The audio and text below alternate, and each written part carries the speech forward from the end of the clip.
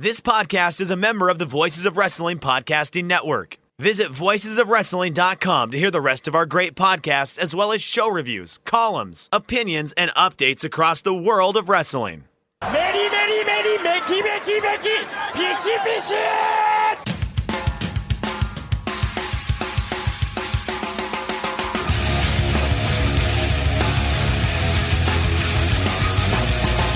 You are listening to the Voices of Wrestling podcast with your hosts, Joe Lanza. X out and go listen to some boring podcast where they're afraid of their own shadow. Okay? Don't listen to Joe Lanza, because Joe Lanza's not changing. And Rich Craich. Give me a name. Like who delivers this guy in a big spot? Joe, don't yell at me. I like him. In the big spot, who delivers better than this guy? Stop yelling at me. I agree.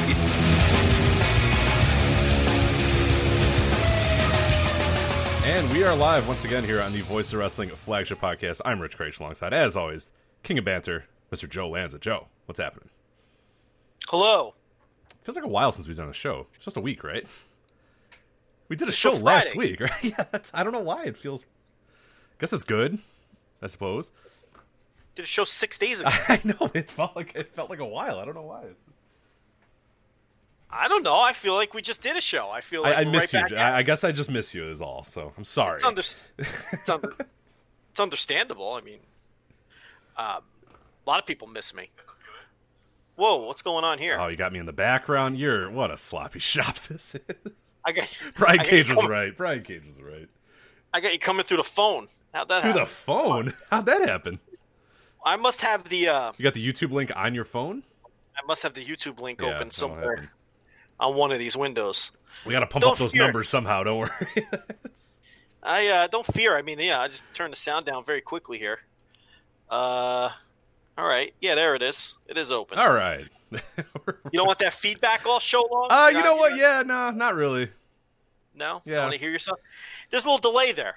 It's a 4 or 5 second delay. That is tough. Yeah. I've actually done, if you've ever done it, like, I think it was during StarCast when I interviewed you shall remain nameless at StarCast, because they're a professional operation and like in actual radio you usually get like that feedback in your headphones that's like a second late, and I fucking hate it. It's the worst. And I have a buddy who like sets up like Lefty. I did the 643 Sports with him or whatnot, and he runs a very professional operation as well.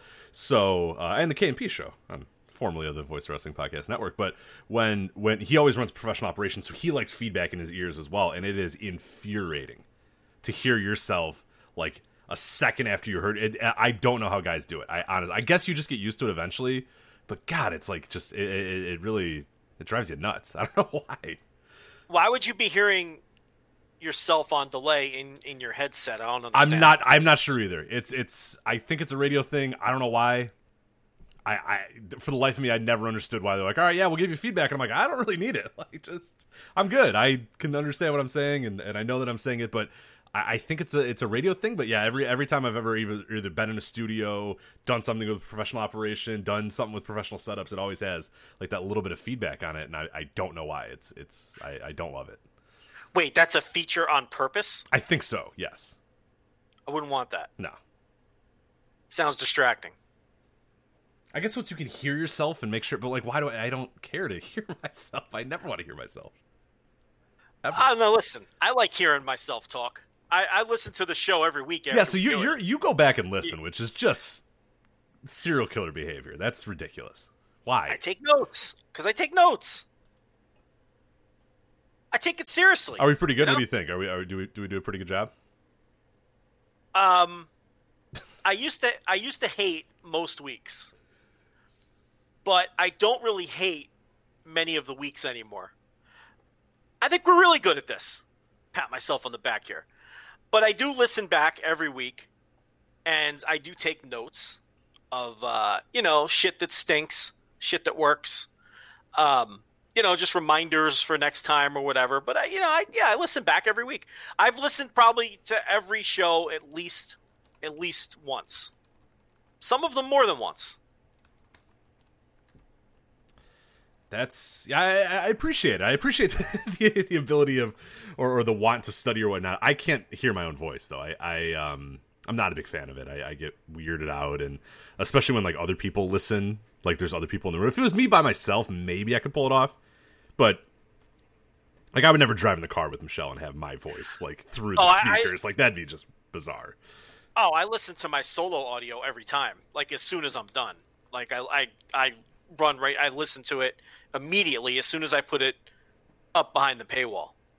I mean, yeah, I listen to all that too. I mean, I don't know. I feel like sometimes I listen to the show or I'll listen to my solo stuff and I'll think, man, like if this wasn't me, this would be my favorite wrestling. Like, this is great. I'm like, this blows away everything. Like nobody is as good as we are. Like I'd rather listen to our show after I already know what was said than most other shows. Like sometimes I think that. Is that egotistical? Yes and no. I mean, we are pretty damn good, if I do say so myself, and I think the listeners agree, especially the $10 listeners that are listening to this live here on patreon.com/voiceofwrestling. They would agree, and I tend to agree as well. I think we're pretty damn good at what we do.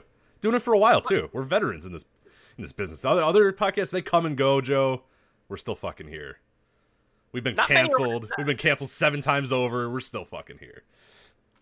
You know, mostly me, but not. I think maybe I've got some strays here. You've gotten a couple. You've gotten some stray bullets. There's no doubt.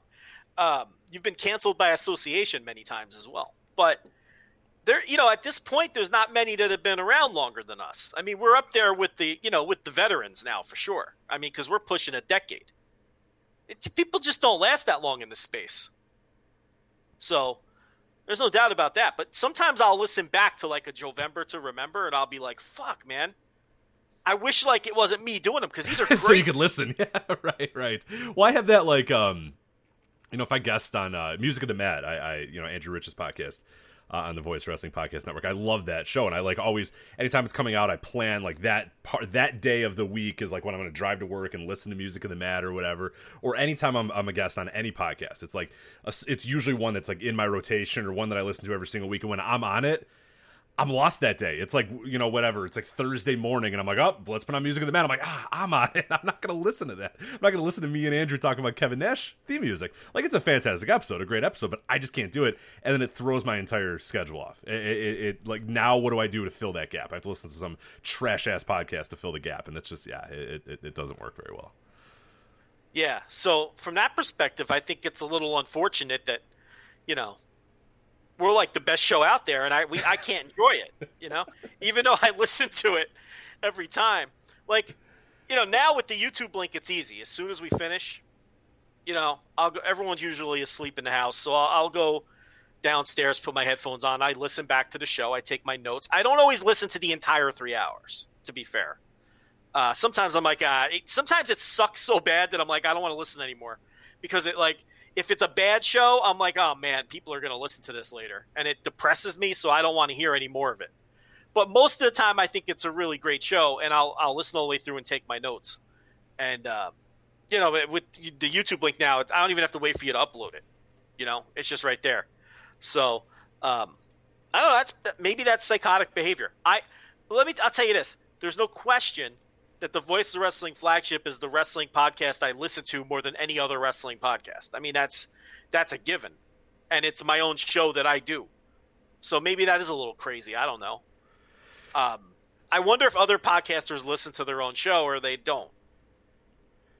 Yeah, I'm kind of curious, too, if other people do. Like, I know, like, I'm certain that, like, Dave and Brian don't go back and listen. I know Brian doesn't go back and listen, and maybe Dave would. I feel like Dave might, but that's probably pretty tough. Yeah, I do wonder if there are any that are in the chat right now that host a podcast. Do you ever go back and listen to yourself ever? And not like editing. Like, we all go back and listen to ourselves when we're editing or whatever, but legit, like Joe is saying, get the headphones out, put the phone on, put it down, and listen to yourself. Like, just listen to the entire show. I think I would guess the numbers are pretty low, but I'm always surprised when people do tell me that they go back and listen to their stuff and kind of critique themselves and study and research and take notes and all that sort of stuff, which is really cool. Like, I appreciate that people can do it. I just, like, within 2 minutes of hearing my own voice, I'm like, I'm done. I don't want to hear this at all. I hate it. It's weird. It's icky, and I just want to get away and not do it. Especially after, like, I can't believe that after doing this show, after 3 hours, you go and then listen to it again. Like, I'm exhausted when we're done with this show. I'm just over it and done and ready to, like, not think about wrestling for like 4 hours. But then usually, like, I finish the show, I eat dinner and then I just probably like put on like Monsoon Classic or something, or I watch wrestling afterwards because I am a psychopath as well. We all are. We watch wrestling for God's sake. So, well, I'm emotionally drained most weeks when it's over, when we're done with the show. Like as soon as you sign it off, I am emotionally drained, and yeah, it's just like there's just like a I don't know, just a dump when it's over, just like this. You just release. Like I'm tense when I'm doing the show, and then the show ends, and I just release, and it's just like, yeah, I know what you're saying when you say you're exhausted, because I get the same feeling. It's exhaustion, but it's also like I can't go to sleep right away. Like I usually like, well, end this at whatever time, and I got to get up and in 6 hours or whatever. But I don't fall asleep until usually around midnight or 1 on these days, because like I just can't say, okay, done with the show, done doing high energy and all that sort of stuff, and then say, okay, cool, now time to go to bed. Like it just doesn't happen that way. It just I never on these Thursdays or if we record on a Friday or record on whatever it is, whatever that next day is, I'm worthless at work for like 3 hours. In the morning, because it's just like I'm still just exhausted because I didn't fall asleep because that adrenaline rush is still kind of going. So, yeah, there is a come down. There is a come down period that, yeah, I totally understand what you're saying. There's no way I could just I don't go to bed anyway early, but there's no way I could immediately go to bed afterwards.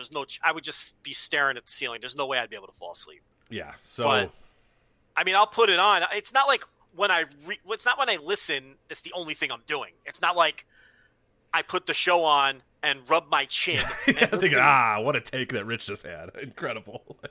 Right. I'm usually doing some kind of other work on my laptop or playing out of the park baseball, Yeah. Like I'm always doing something else, maybe cleaning up the kitchen or doing the dishes, whatever the case may be. But I will tell you though, there are times though, like I think if we have a really killer segment or I do some really killer like solo audio or something, like I'll listen to that with pleasure. That might be a little sick. Like I'll wait till I'm in the car, right? I'll wait till I'm in the car and I'll be like, yeah, I'm gonna listen to that segment where we fucking dunked on whoever, or this. Oh yeah, and I'll ride in the car by myself and like fist pump myself at how great the audio is. Like I do that sometimes. So that might be that's pretty fucking weird. Yeah, that you should probably talk to somebody about, but that's okay. Hey, you know what? Yeah. You are you, and we appreciate you for being you. So, well, some do. So is this not everybody? Going to be is this going to be a great show that I'm going to go back and listen to and pump my fist? It's not trending that way. I'll tell you that. It's not trending that way right now. So you're not feeling this one? I don't. But again, like. You say like sometimes you like the shows we do and that like you didn't like them for years. I think pretty much every show sucks except for like maybe 1 out of every 100. I'm like, yeah, that was pretty good. Like the second the show is over, I'm like, that show fucking stinks. Everyone's gonna know it fucking stinks. We suck. We're terrible. You know what I mean? Like just in the moment. I don't know why. They're always fine. They're always good. Like we do a good job. People listen. The numbers always rise. Like, but immediately when it's over, I throw the headphones on. I'm like, it sucked. I shouldn't have. And I think back so I don't need to actually sit there and physically listen back. I in my head go, oh man, Joe said this thing and I said that instead of that. Oh, why did I? And then that's why I stay up all night. Because I'm thinking, when he mentioned Master Wato, I should have said this, and I didn't. Oh, no. Like, you know what I mean? Where I'm thinking, that was a good point. Like, I'll take a shower sometimes after the show, and in the shower, I'm like, that was the take. That was my take. That was a good, always thinking about, like, I should go back and edit in my responses later. After I think about it for a bit, little edge Randy Orton style there. When I realize, you know what, I got a better rebuttal than what Joe asked there. Let me go in and re-edit that back later, so. I've thought about doing that on solo shows where I do the same thing. Like when they're over, I'm like, oh man, I could have had this great line or this great, and I forgot this. Could I go back and redo it? And then I'm like, it's too much fucking work, But I've thought about that too. But you're definitely harder on the show than I am. Like I definitely think there's some weeks that stink, just for whatever reason. But I know when you think it's a great week. I can always tell when you think it's a great week, because you're enthusiastic about, you'll immediately start tweeting about it, and you don't waste any time uploading it. Like most of the time you're like, I'm gonna do this fucker in the morning. Well, I'm going to bed. But I know when like the show ends and you're like, I think I'm gonna get this up tonight. I think I'm gonna get this up tonight. And I'm like, okay, dude, whatever. Like I never have any say in that. I never try to be like, like whatever decision you make on that, I'm always like, okay, that's cool, because I know it's a lot of work and you're the one doing that. But I always know when you think it's a good one because you're like, oh, I think I'm going to get this one up tonight. I think I'm going to get this one, and then you tweet about it immediately too. I go to take a dump and I tweet about it. That's when you know it's good. When we finish and I'm taking a dump and I'm tweeting about it, it was a good show. So. Yeah, but I think I do that too. Like, there's been times where I know we knocked it out of the park, and we both tweet about it like at the same time, right. And then we have those awkward back-to-back tweets of like, great audio coming up, killer show. We talked about fucking, whatever the fuck, and like we'll both send the same tweet like within a minute of each other, and people reading the timeline must be like, the fucking ego on this guy, because there's a lot of people who still don't realize it's two different people.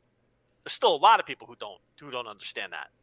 So, especially when we argue with each other, that must be really weird, Yeah, but, someone told me it's like if somebody just stumbled upon the timeline and we don't do the dash R or the dash J or whatever, that it's just like the manic like thoughts of just like this complete, just this like unbelievably like.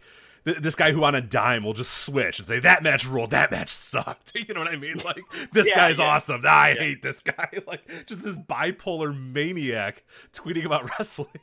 Like, yeah. I kind of like that idea. I kind of like the idea of someone stumbling upon this and being like, what the fuck is this dude's problem? Like, what a weirdo. Like, he just said he likes Orange Cassidy, and now he hates Orange Cassidy. Like, what the hell? Like, and we don't usually, like, we're not, like, diametrically different about a lot of stuff, but there are times where I bet it's just like, dude, like, you're like, that match fucking stunk. What a disaster. And I'm like, yeah, pretty good stuff. And it's like reading it back to back. You're like, what is this dude? What's wrong with this guy? Yeah. I think that, I think the veteran listener can almost tell which one of us is tweeting. Oh, for sure. Absolutely. Because we tweet in our own voice, and the veteran listener can tell the difference sometimes. I mean, look, when there's just a generic tweet putting out some news or, something like that, that doesn't no one needs to know who sent that one anyway. But for the opinion tweets, even when we forget to tag them, which is pretty often for me, I'll be honest. So I just fire them out. Unless if it's super controversial, I'll make sure I'll throw the J on there so you don't get all I don't get the rogue bullet cancellation if possible. Yeah, so I appreciate that. Right. But I think the savvy listener can kind of understand whose voice it's in anyway, And there's certain keywords. Like if the tweet contains the word dope, 99% certain I sent it, or something like that. There's also, we also run shifts. I mean, if there's a tweet going out at 2:30 in the morning, it's not Craig. I mean, and I think everybody understands that. Conversely, if it's like 8 a.m., they know it ain't Lanza. I went to bed like an hour ago, so it's like there's also the shifts.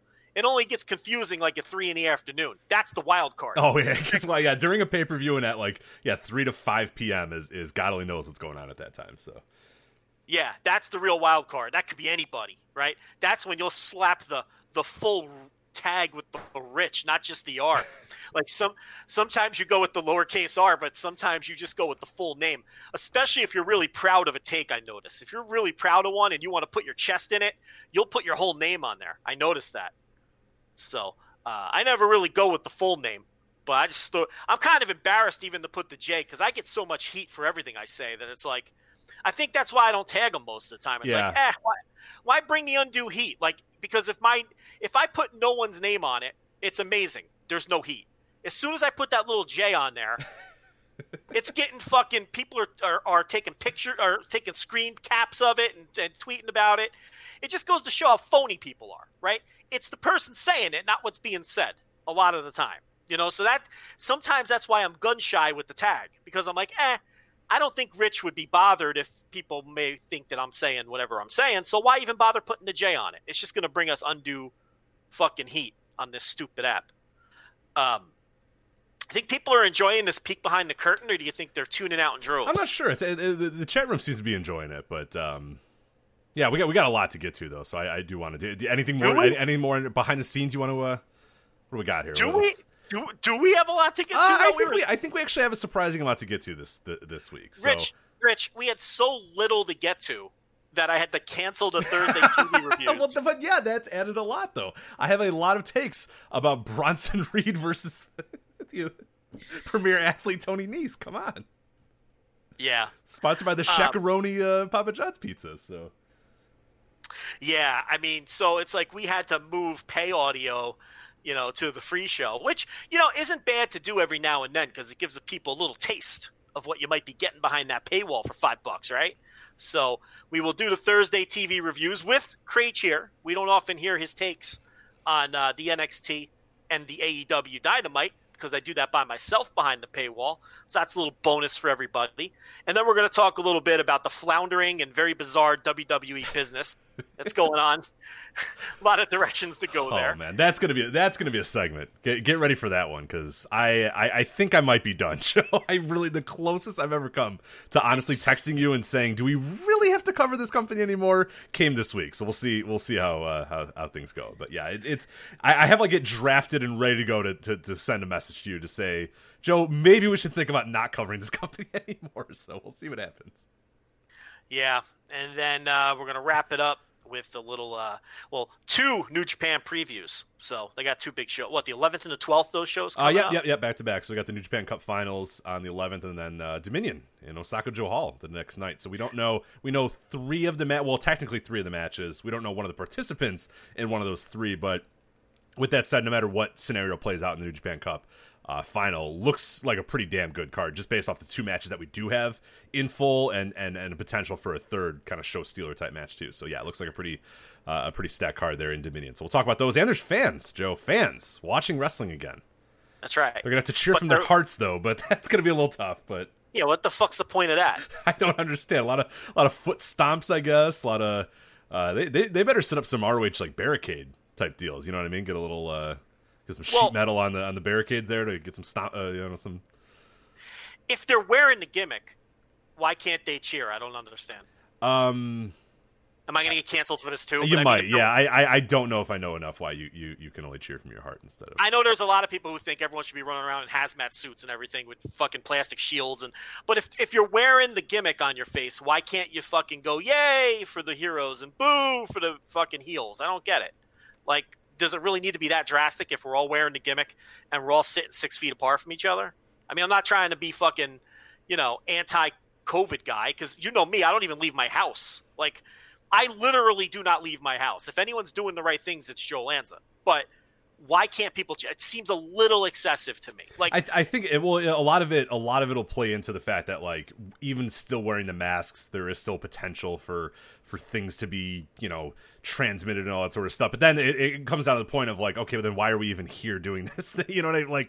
That's where you can always kind of any sort of weird, because I kind of agree with you. But anytime you get into this well, this could happen and that could happen and that could happen, and it's well, then why are we even doing this? Maybe we shouldn't be having fans in attendance then if we need to go to these precautions. So yeah, it'll be really interesting to see how cheering from their heart sounds. So.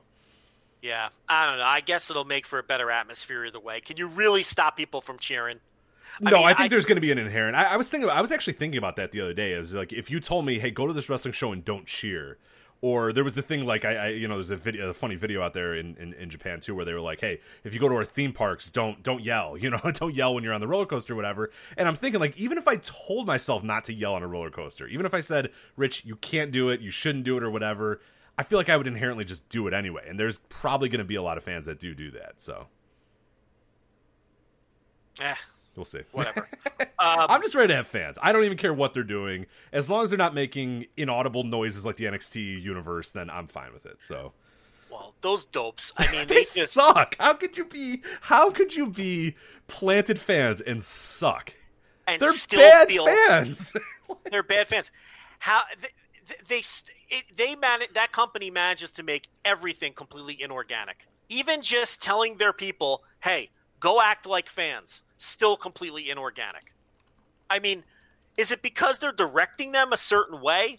Or because how come the AEW personnel comes off natural, they're having a lot of fun, it adds to the show, but the NXT / the Performance Center fans or whatever, they just all come off super inorganic and unnatural and like a studio audience. Yeah, it's really weird because this is the first week that Michelle had watched any weekly TV Dynamite or NXT, and her first thing that she noticed was like, she's like, wow, AEW is really loud. Like, why is it so loud in there? And I'm like, I don't know, man. There's just like 20 people there, but they make a lot of noise. And then I turned to NXT and she was just like, why is it so quiet? And I'm like, well, there's the same amount of people and they're indoors. I can't tell you why one is like quiet, dreary, and weird, and the other one's like loud and boisterous and exciting. I don't know. I can't tell you why there's a difference. You would think the outdoor venue, more stuff would escape and it'd be less loud as opposed to the indoor, but it's completely the opposite. It's strange.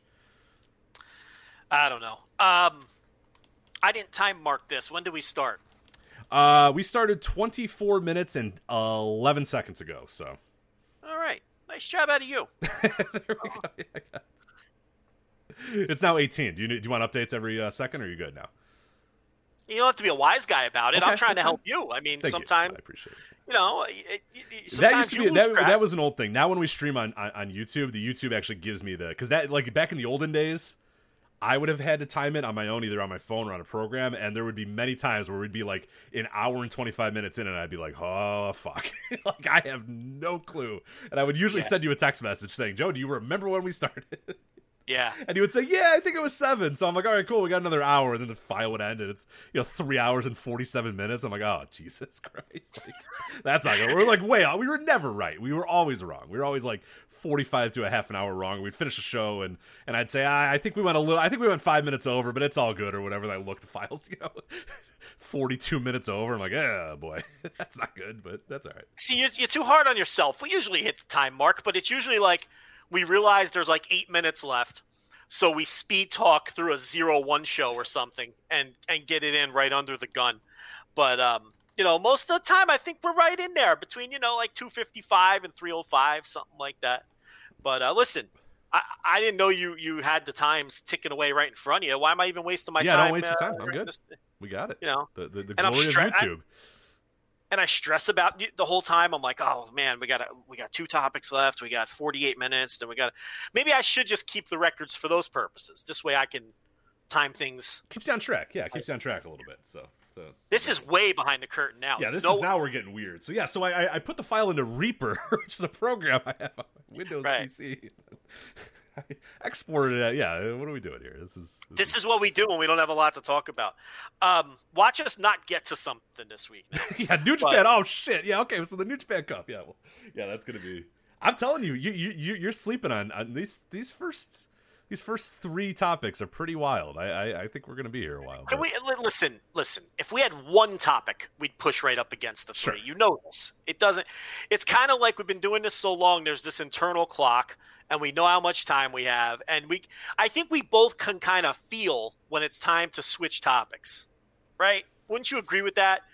And it's like, it's probably time to move on from this one. It's like this internal thing, and I don't think either one of us ever catch the other one off guard with a topic switch. I think we're pretty good. We're pretty good at that. And yeah, one thing that always catch, we do the 3 hours obviously because we talk too much, and we just never stop giving our opinions, even if we have to repeat it 4 times over or whatever. But do you ever listen to shows that are like an hour long and cover like 5 topics, and like they just start talking about something and then they move on to something else, and I'm like, no, like come on, you got a lot more to get into. Like let's dig in. But like they got to hit that hour mark. They got to hit that hour and a half. And I'm like, man, like that's tough. Like doing a 3-hour show weekly is not easy. But if you told me, hey, if SiriusXM came to us and said, hey, we need you guys to do the entire show you're doing. We love what you do. Everything's great or whatever. But we just need it in an hour. Like, I don't know that we could do it in an hour because I just don't know that I like doing that sort of radio show. A 1-hour version of this with commercial breaks wouldn't be this. We'd have to drastically change what we do. I mean, we don't even get cooking for an hour. I can't Greg Valentine of a wrestling podcast. Yeah, that's right. I can't dig into it to any kind of topic in a serious way and do it in an hour, let alone hit off 3, 4, 5 different topics. I just don't think I'm capable of doing it. And I don't think that's the kind of show that our listeners want. Quite honestly, I think podcasts that are like an hour or less are a waste of my fucking time. For the reasons that you were just talking about. You can't get into any kind of depth at all in that amount of time. You just can't. Not the kind that I want. I listen to a lot of podcasts. None of them are less than like 2 hours. I listen to all. And here's the thing. They're podcasts. You don't have to do them in one sitting. Our listeners tell us all the time they do it on their commute, and it may take them all week, but they just do it to and from work or, whatever the fuck. And it's like this idea that a podcast needs to be, what was the old guideline? A podcast should be the length of a walk because people like to listen when they're exercising or. Oh, yeah, right. Yeah, fuck off with that. Yeah. But it's like, what's the point? Like, it's like, and again, it doesn't. The beauty of a podcast is it's not a live radio show. You don't have to do it all at the same time. You have that, there's some shows I listen to. It takes me a couple days to get through them because they're 2-3 hours long. And I don't have any problem with that. If I'm interested in the topic and it's not necessarily super time sensitive or not time sensitive at all, what's the problem with long podcasts? Yeah, I jump back and forth a lot too. What I'll do is I'll listen to, an hour of a show and then pause it and then listen to some other stuff. And then 3 days later be like, you know what? Yeah, let me pick back up and see how that's going. Like, and that's the beauty of it. It kind of is like a book in that way, like an ebook in that way, or an audiobook where you can just jump in whenever you want if it's a really long show. And yeah, like you talk about all the time where we get, people that react to what we talked about. Like today we'll hear like a reaction on Tuesday where someone will be like, hey, you guys mentioned this on, and I'm like, what are you listening to this still? But like people do that. They listen to like a half an hour at a time or an hour, while they're mowing the lawn, and then an hour when they're commuting to work and all that sort of stuff. So it is always bizarre though on like Tuesdays when someone's like, hey, and then like reacting, and I'm like, that was like 5 days ago, man. I don't know what we said. Like, who cares? Yeah, and the other thing about a podcast is you don't have to listen to the whole thing. If you don't give a fuck about 01, you could X out. If you don't give a shit about that, that's ridiculous. Nobody would do that. I mean, if you don't care about WWE, you can fast forward.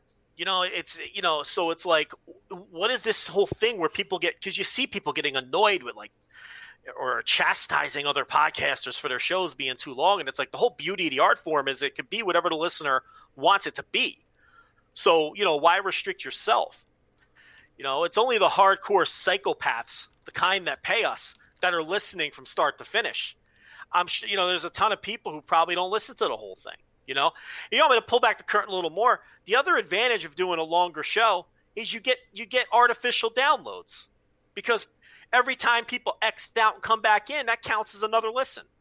So, that's another reason why you should make them longer because you're getting cheap statistics out of it, so if I have a chance to be fraudulent to advertisers, Rich, I'm going to jump on it. Absolutely. Okay. So there's no reason. By the way, big one's booked. So keep your eye out. Well, the COVID cold, the whole cold, what do you want to call it? Like the freeze out from COVID or whatever. Advertisers are coming back, baby. So, enough of these ad-free shows that you guys have been spoiled with. I'm really dumping on the listeners tonight. Yeah, I don't know why. These people listening right now are $10 subscribers, and the people later are potential, $5 subscribers or potential $10 subscribers. So, I think they like when we dump on them. I think it's like a fun thing for them. For them to get beat up on, for Lands on a cut a promo on them. I think they enjoy that, which is why I tried to sign up for Cameo. Yeah, I was going to say, why aren't you on Cameo?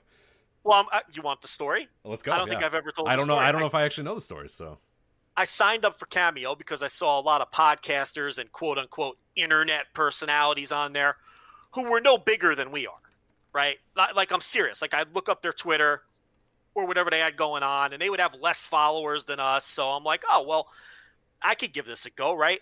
So I sign up, I follow all the instructions, and we get all the way down to the point where they're like, name your price. And I'm like, okay, $100. And they were like, we don't think you should charge $100. And I'm like, well, I want to charge $100. But that's what I want to charge. Yeah, why do you guys give a shit? Yeah. And they were like, well, our research shows that people at your level, like they had all their analytics and everything, and they're like, you're only going to get X amount. And I'm like, that's exactly what I want. I don't want to charge $5 and then my life is consumed with doing, cameos every day because I don't really want to do them. But if I charge $100, I'll get like one a month or like 4 or 5 a year, and I'll make $400 or $500 a year. And it's like no skin off my back. It's going to take up like 5 minutes of my time over the course of the year. In other words, I'm just shooting for the big guns to get one of these things every now and then, instead of doing $1.5 million. I don't want to do these things all day long.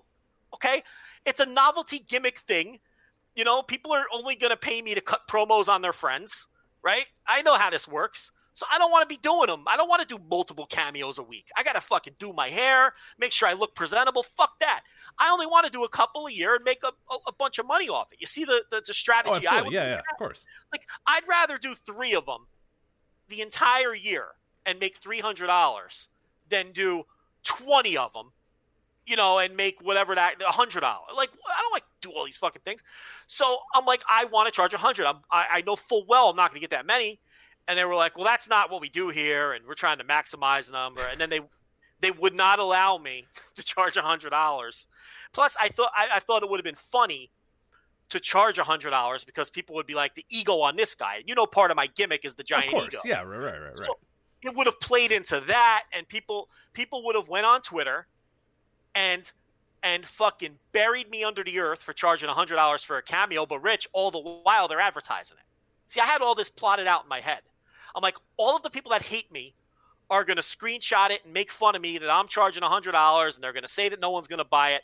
And that's all true. But at the same time, they're exposing and advertising my cameo for free. See, that if I go on Cameo for $5, no one's going to talk about it. If I go on Cameo for $100, everybody is going to roast me for it, but they're spreading the word, right? So that all of that was kind of my mindset, but none of it mattered because Cameo, they matumboed Joe Lanza. Yeah. They wouldn't let me do it. And that's some bullshit, isn't it? Yeah, it is. Because like MJF, he's at $500, which is clearly like, the same strategy that you have. He doesn't want to do these really, but if you're going to pay him $500, yeah, you'll bury your friends for, your bachelor party or something like that, which is fantastic. This is what I'm saying. Like, I know I wouldn't get a lot of them, but you're telling me I wouldn't get 2 or 3 a year. Oh, for sure. No, absolutely. Absolutely you would. Yeah. No, I mean, there's someone in the chat right now saying they'd pay $100 for me to tell Kelly Harass to stop eating bananas or Band-Aids. I don't even know what Band-Aids, yeah. You know what I mean? So it's like, that was my plan. And they I don't know. I guess based on their algorithm, they tell you what you should be charging. So I guess they figured it would have been a waste of their time because they felt like I wasn't going to get any. Yeah, well, I think they probably also get like a little bit of cut, and they were like, "There's no point in putting you on our service if we're not going to get a cut." So, so instead they want Tony Ricca selling $410 cameos. So. Tony Ricca is without question. What a legend. What a hustler. He's number one. Dude, if you go to Cameo Pro Wrestlers, he's the first listed on there. That dude has how many fucking reviews right now? 553 reviews. I love it. Rich. He's buying them himself. He's buying them himself. Oh, stop. Are you kidding? Come on. He's a WWE superstar and Hall of Fame pro wrestler, a.k.a. The Pharaoh. He's a Taekwondo world champ, an MMA champion, and music artist Yo Tony. He also invented the moonsault. Of course he did, right? Yeah. So. Yo. It's Tony. Yeah. Yeah. I mean. Joey Ryan's still on there, too, if you want to pay him $50. So. Hey, listen. I don't know. He hasn't deleted it. I'm not sure if he's Cameo to. Yeah, I don't. Some of these are like you said. The problem too is like if you price yourself too low on Cameo, it just looks like really bad. Like Donovan Dijakovic is $15. You know what I mean? It's like, dude, you're on national TV. Dude, not only does it look bad, then you're doing them every day. right. Because like a bunch of people are like, $50. Yeah, I'll have Donovan Dijakovic. Talk shit about my friend or whatever. Yeah, like you could do it. Like Coco Beware at 25 is a great value proposition. I'd consider that one for sure. They wanted me to do $5 because that now don't get me wrong, that's exactly what I'm worth. Yeah, okay? But you'd be doing if it was at $5 show, you'd be doing 1,000 of these. I'd be doing so many of these. I'd be getting requests. Oh, call my friend a dope. All the fucking catchphrases and shit. I'd be getting, and I don't want my life consumed. The last thing I want out of a Cameo is the stress when I go to bed at night thinking, oh my God, I have to do those 4 cameos and waking up to an inbox full of these assholes wanting you to say stuff. To do catchphrases from the show. Like, I don't want to do that. That's why I wanted to do 100 because that would weed those out. And then, it would only be every now and then. And if I got none, I wouldn't care. Indy Hartwell at $40. Now, if they wouldn't let you do 100, but they let Indy Hartwell at 40, I don't know. See, a little high, right? A little high for old Indy. Yes. Yeah, but they get a lot of creepy dudes that want them. Oh, that's true. Yeah, I forget. That's so that's a different category. Like the male wrestlers, it's more of a 1-to-1 comparison. Greg Valentine, $100. Know your worth, dude. See, well, he's got the right idea. Yeah, he doesn't want to get out of bed for this bullshit because he's like very high when you compare him to like Will Ospreay. I think is like $50 or whatever. So yeah, Greg Valentine double that. That's Rich. Greg Valentine doesn't want to do this shit. I agree. I'm cool with it.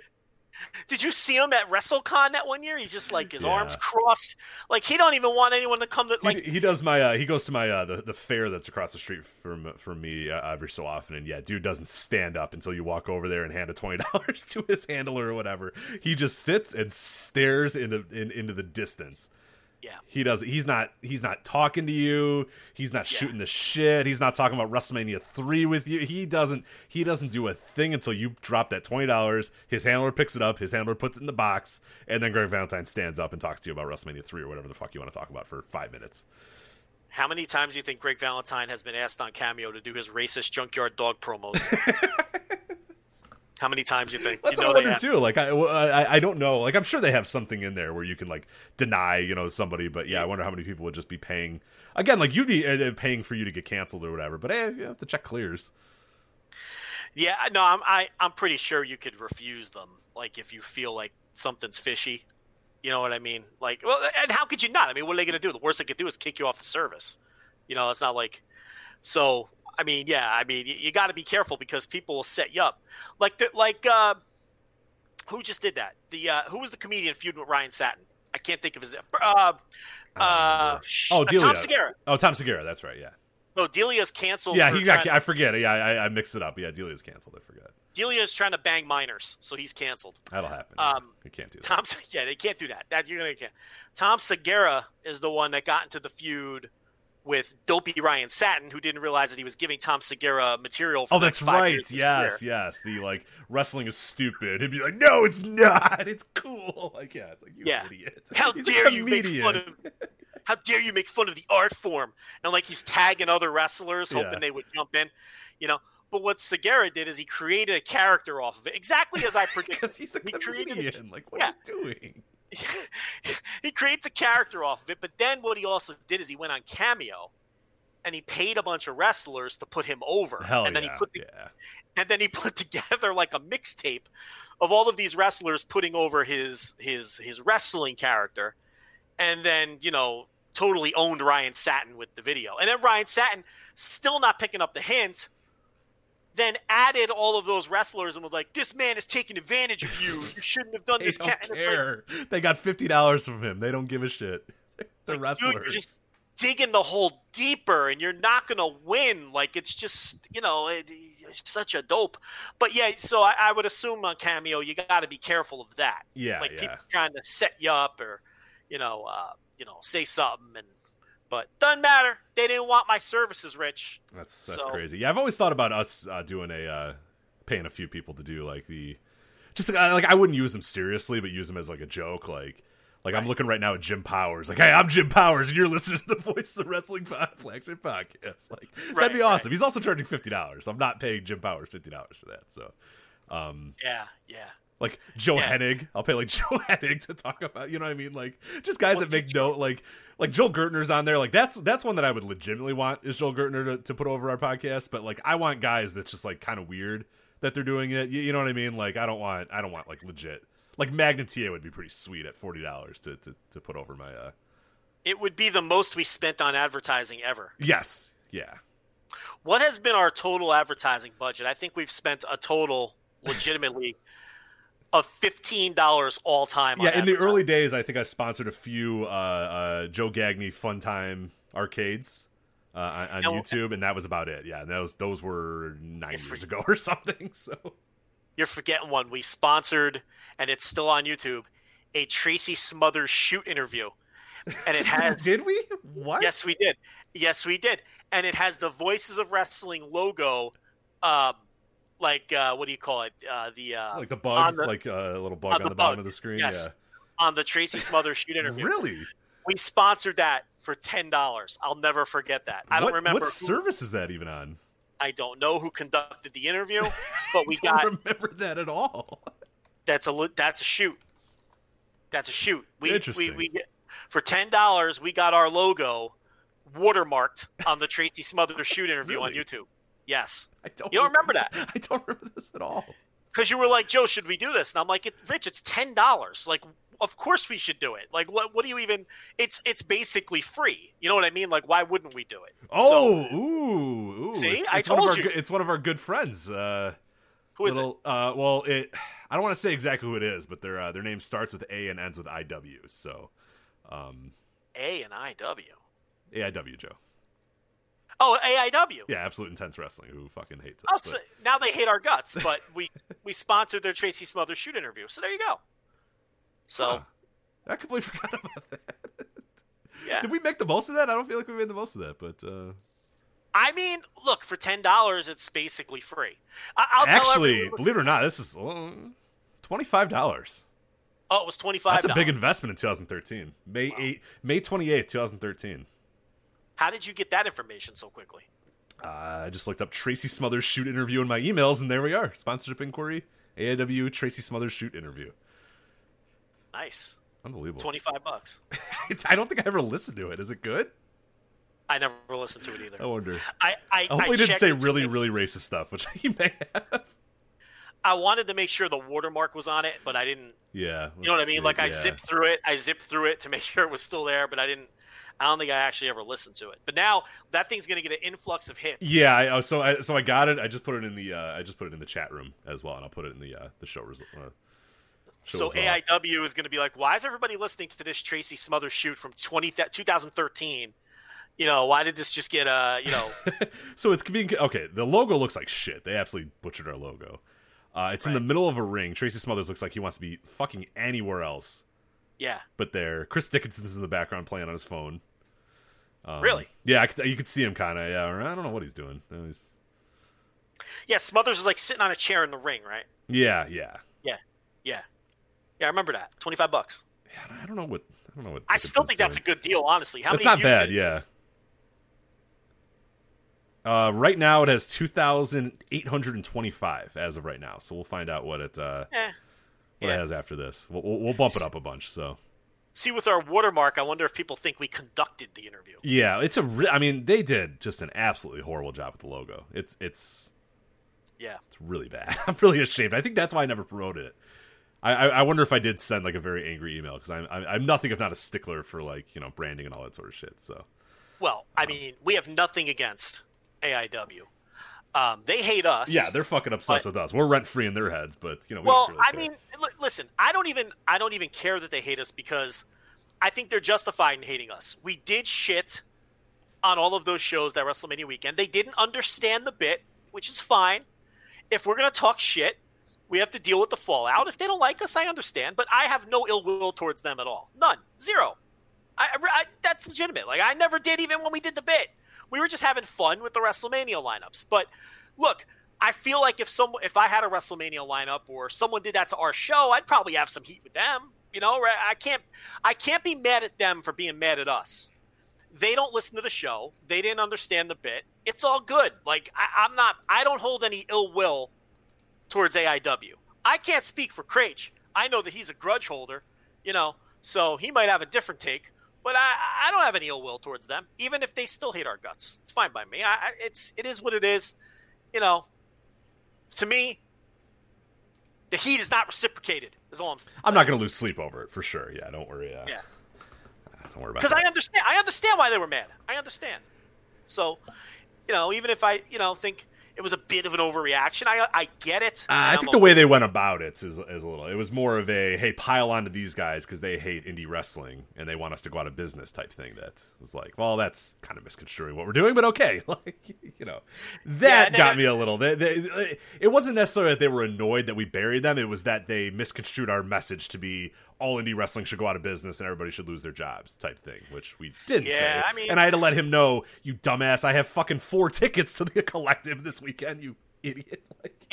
I've spent $200 on collective tickets. Why do I want it to die if I'm going, you moron? It's because in the midst of my pro wrestler style promo, I said I hope none of them come back or something. So they took that because again, like I said, they didn't understand the bit. And that's I get it.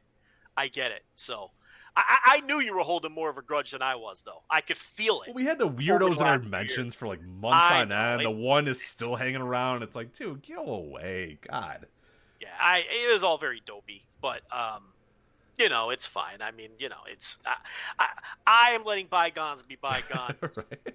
Maybe Thorne will hate us until the end of time. That's but fine. I'd shake the man's hand. Well, no, I'm not going to shake any hands right now, but I'll fist bump. I'll do it.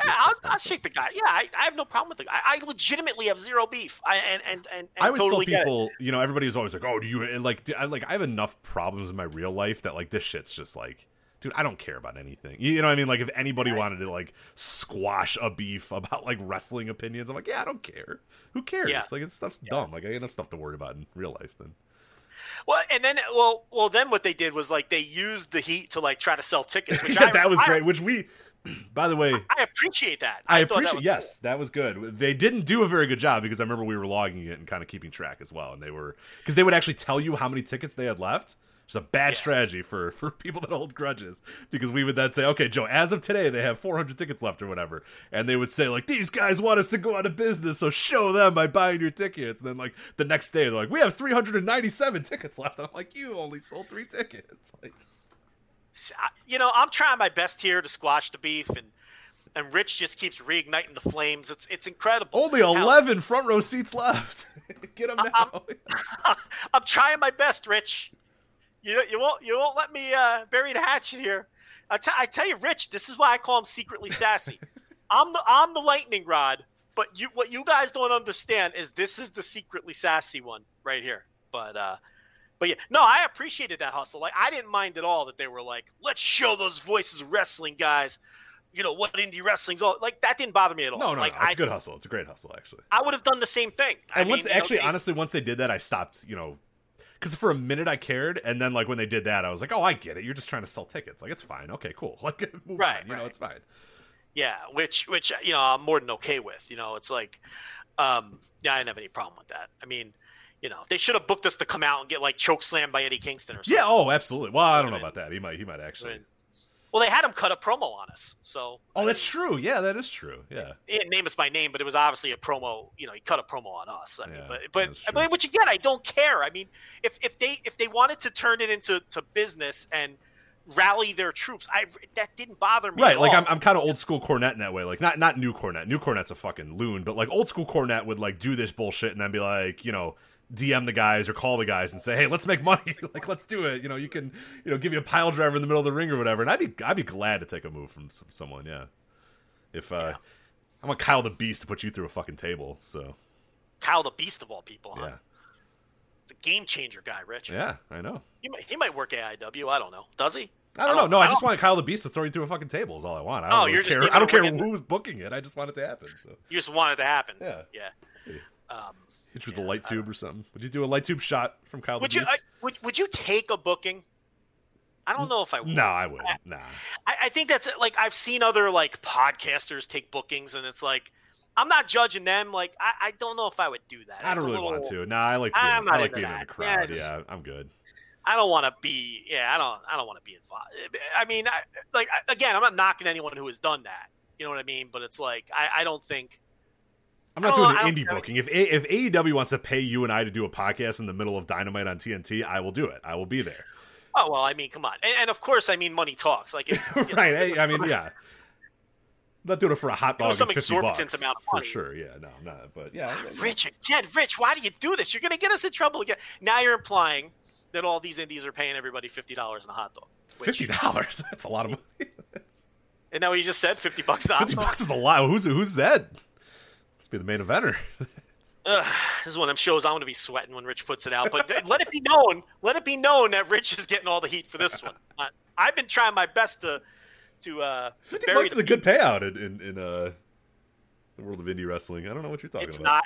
You're not wrong. I mean, you're not wrong. Plus the hot dog. I mean, jeez. Yeah, but you're perpetuating stereotypes here. I'm not the one doing it. I'm not booking it. We're going to talk about NXT and AEW. Let's do it. Yeah, see, I got you. Yeah, you're done. I got you uncomfortable. You're making me tug my collar.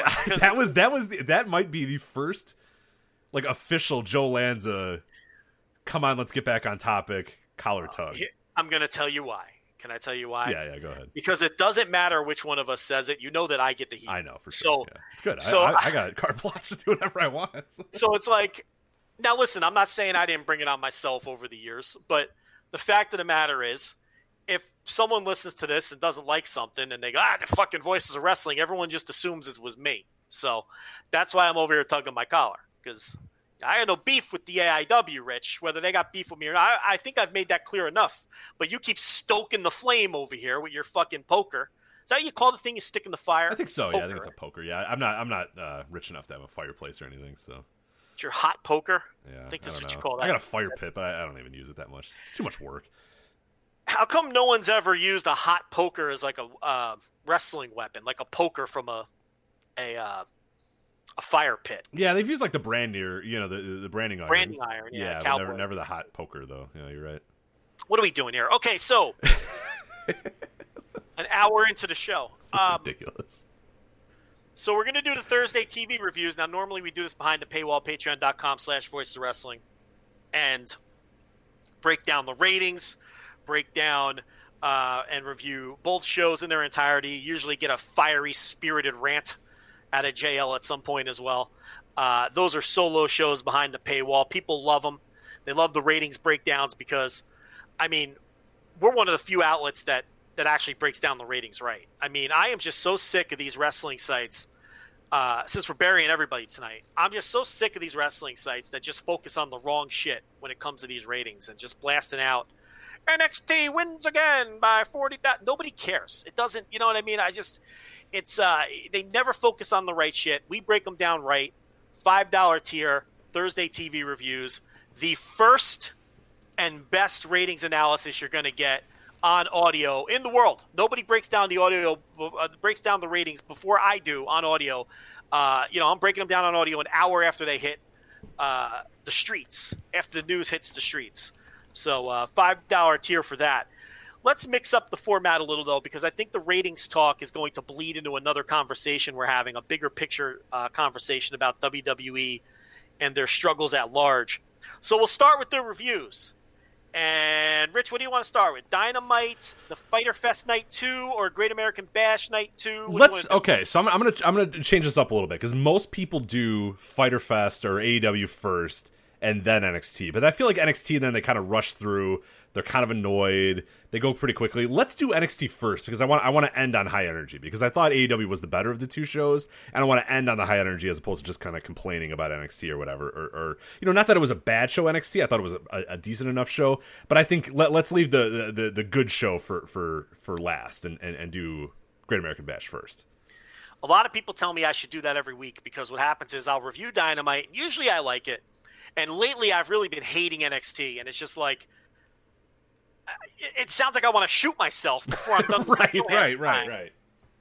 So all right, we'll start with the Great American Bash. You want me to play Alvarez here and take us through the show? Yeah, go ahead. Yeah, I got all the notes here.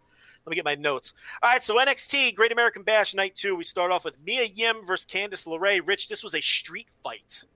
We had boots. Yeah, we had boots. We had jeans. They weren't tucked into the boots, though, because they were usually jean shorts in this case. But I appreciate it. I appreciate the nod that they both did. Candice had the white jean shorts, and Mia Yim, I think, had black or I think they were camo jean shorts. But I appreciated the jeans regardless, even if they weren't tucked into the boots. She had the old school work boots on, Mia Yim. So she did change up her gear, like you're saying, and the footwear for the street fight.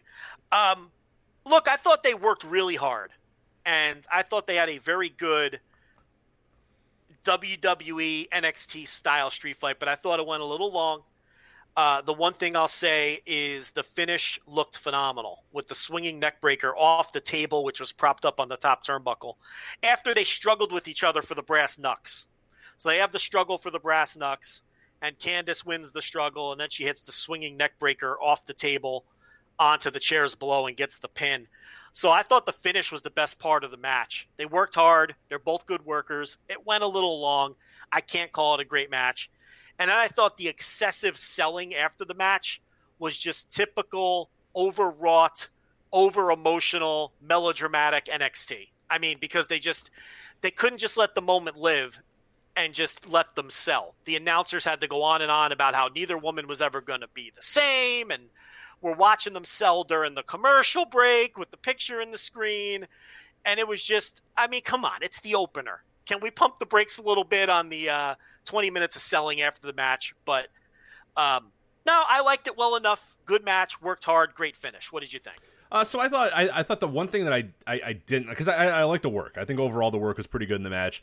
It went excruciatingly long, Joe. I think there was 3 or 4 commercial breaks, which I'm sure they were stacking the commercials in this match and then in a few of the other matches because they were going to go commercial free for the main event. But yeah, I noticed in this one, I was like, another fucking commercial? Are you kidding? Like, it made the match feel longer than it really was, but in actuality, it was a pretty long match. But I thought they worked their ass off. I thought, as far as street fights go, it was pretty good. I'm not totally like the finish. Like, I'm with you that the finish looked cool, but how they got to the finish is pretty weird and kind of confusing. Because correct me if I'm wrong, but Mia Yim is the one who brought the brass knucks into the ring, correct? Correct. So the face brings the knucks into the ring. The heel uses the knucks that the face brought into the ring and beats her with them. Yes. After hitting her and then doing a swinging neckbreaker off the top. That's kind of weird and clunky. Like, why would Candice not bring him in? Mia Yim struggles, tries to take him out. Candice then uses, you know what I mean? Like, that's the way I would have booked it. Like, it just seems really reversed that Mia Yim would have been the one that brought in the brass knucks. I just don't understand why they did that. I think she's the one who brought him in, but I don't have a problem with it because I'm okay with heels just being better sometimes. And if Candice is going to get some kind of push off of this, then I really don't mind. But we'll have to see what happens on the follow-up. I feel like this was a blow-off. I sure hope it was, if it was a street fight that ended in this manner with all the selling at the end. I would think it is. I think it probably is. Because Gargano is done with Keith Lee. I mean, Keith Lee put Gargano in the rear view, so why would these two keep feuding after this? So I assume this was the blow-off, and if the story is just Candice is better, then I really don't mind what you're saying. Like, I'm okay with her just being better on this night and winning the feud. Yeah, from Mia Yim's standpoint, I just don't understand why. What I mean, it all depends on the follow up for the most part. We'll see, but like you said, I liked the match a lot. I thought it was pretty good, but I did not like the post match where it's Candice has to be helped to the back and Mia Yim is trying to I don't want any help because I'm gonna do it on my own. It's like you're trying to protect her from that. It's like she lost. Like, whatever. Like, it's this stuff that they do, this overprotection of people that makes sure that nobody gets over in the end. And it's just like, why are you wasting so much time with this? Just, she lost. Yeah. It's okay. She lost in a street fight. She got swinging neck break through a fucking chairs after getting hit with net brass knucks. Like, that's enough.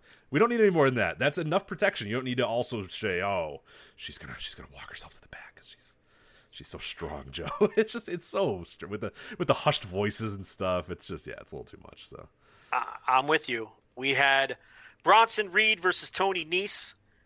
I didn't realize these two guys were in the kind of feud that necessitated a spot on this 2-week special, but off we go. This is so weird out of nowhere. I'm like, what the hell is going on? Like, Bronson Reed, and then like Morrow's telling me, oh, these two have been embattled for weeks now. I'm like, okay, like, glad? Cool. So this and the next match, and Bronson Reed wins this with a splash off the top, right? This match and the next match, which we're going to talk about, you know what they felt like to me, and this is what I wrote down on my notes. These are like PWG matches that are like 3.25 stars that are perfectly fine, but at the end of a PWG weekend, nobody's talking about because there was like 7 matches that were better than this, right? Didn't that feel like this to you? Like one of those you put on the PWG show and there's like a match that's perfectly fine, but you never think about it again because there were 1,000 other matches on the show that were just way better than this was. And that's what this felt like to me. This felt like a low-level PWG match. And so did the next match, honestly. Do you have any other thoughts on Reed and Nese? Not really. I thought the action again was pretty good. I like parts of what they're doing with Bronson Reed. Like I could lose the fucking camera shaking when he pounds the ring steps. Like that could probably get lost, but whatever. That's a fight that I'm going to lose because that's what they like to do in their little entrances and choreograph or whatever. But Nese is like a perfectly competent. Really, honestly, Nese is way better than people give him credit for. I know you've been beating this drum for years. But he's just like such a the classic like pro wrestler. Like he goes in there with Bronson Reed, who's still pretty new and still kind of trying to figure things out or whatever. And he just goes out there and just has a really good, solid pro wrestling match. Takes bumps like crazy, makes the guy look like $1 million, gets his shit in every so often. But yeah, he's really good. Tony Nese, man. it sucks that like this is probably will be his legacy as just like dude on roster. You know what I mean? But he's really good. And Bronson Reed, I like what they're doing with Bronson Reed, but yeah, I could lose the the stomp of the ring steps. But otherwise, I thought it was a solid enough match. He's not especially charismatic, Nice, but last year he had a sneaky good year on all of the shows that nobody watches. And he is way better than people give him credit for. Just a sort of a bell-to-bell, good, solid veteran hand to have on a roster that can go in there and have a good match with anybody. So we got a Mercedes Martinez little video package to hype up her return later in the show. And then we had an atrocious segment with Robert Stone. Oh, Robert Stone and Aaliyah. And they approached Shotzi Blackheart, who for some reason is just hanging out in her toy tank in the back. And he offers a spot in the Robert Stone brand. This sounds insane. If somebody didn't watch this and you just described this segment, it's fucking... It's ridiculous. It's so bad. It's such dog shit. So, like everybody else, Shotzi's like, why would I want to be part of your brand? You stink. Your wrestlers never win. So she basically turns him down. He gets mad and throws his coffee over his shoulder. And then Shotzi and Aaliyah have the shocked look on their face. Oh, it was hilarious, Joe. Oh my God, what a! It must have hit someone, right? So Robert Stone turns around and it's Killian Dane. Oh. Killian Dane, who I always forget is on the roster until he randomly shows up once every month. And so Killian Dane beats the shit out of Stone, and then for good measure, Shotzi runs over Stone's leg with her toy tank. And Stone is selling this like it's an actual tank that ran over his leg.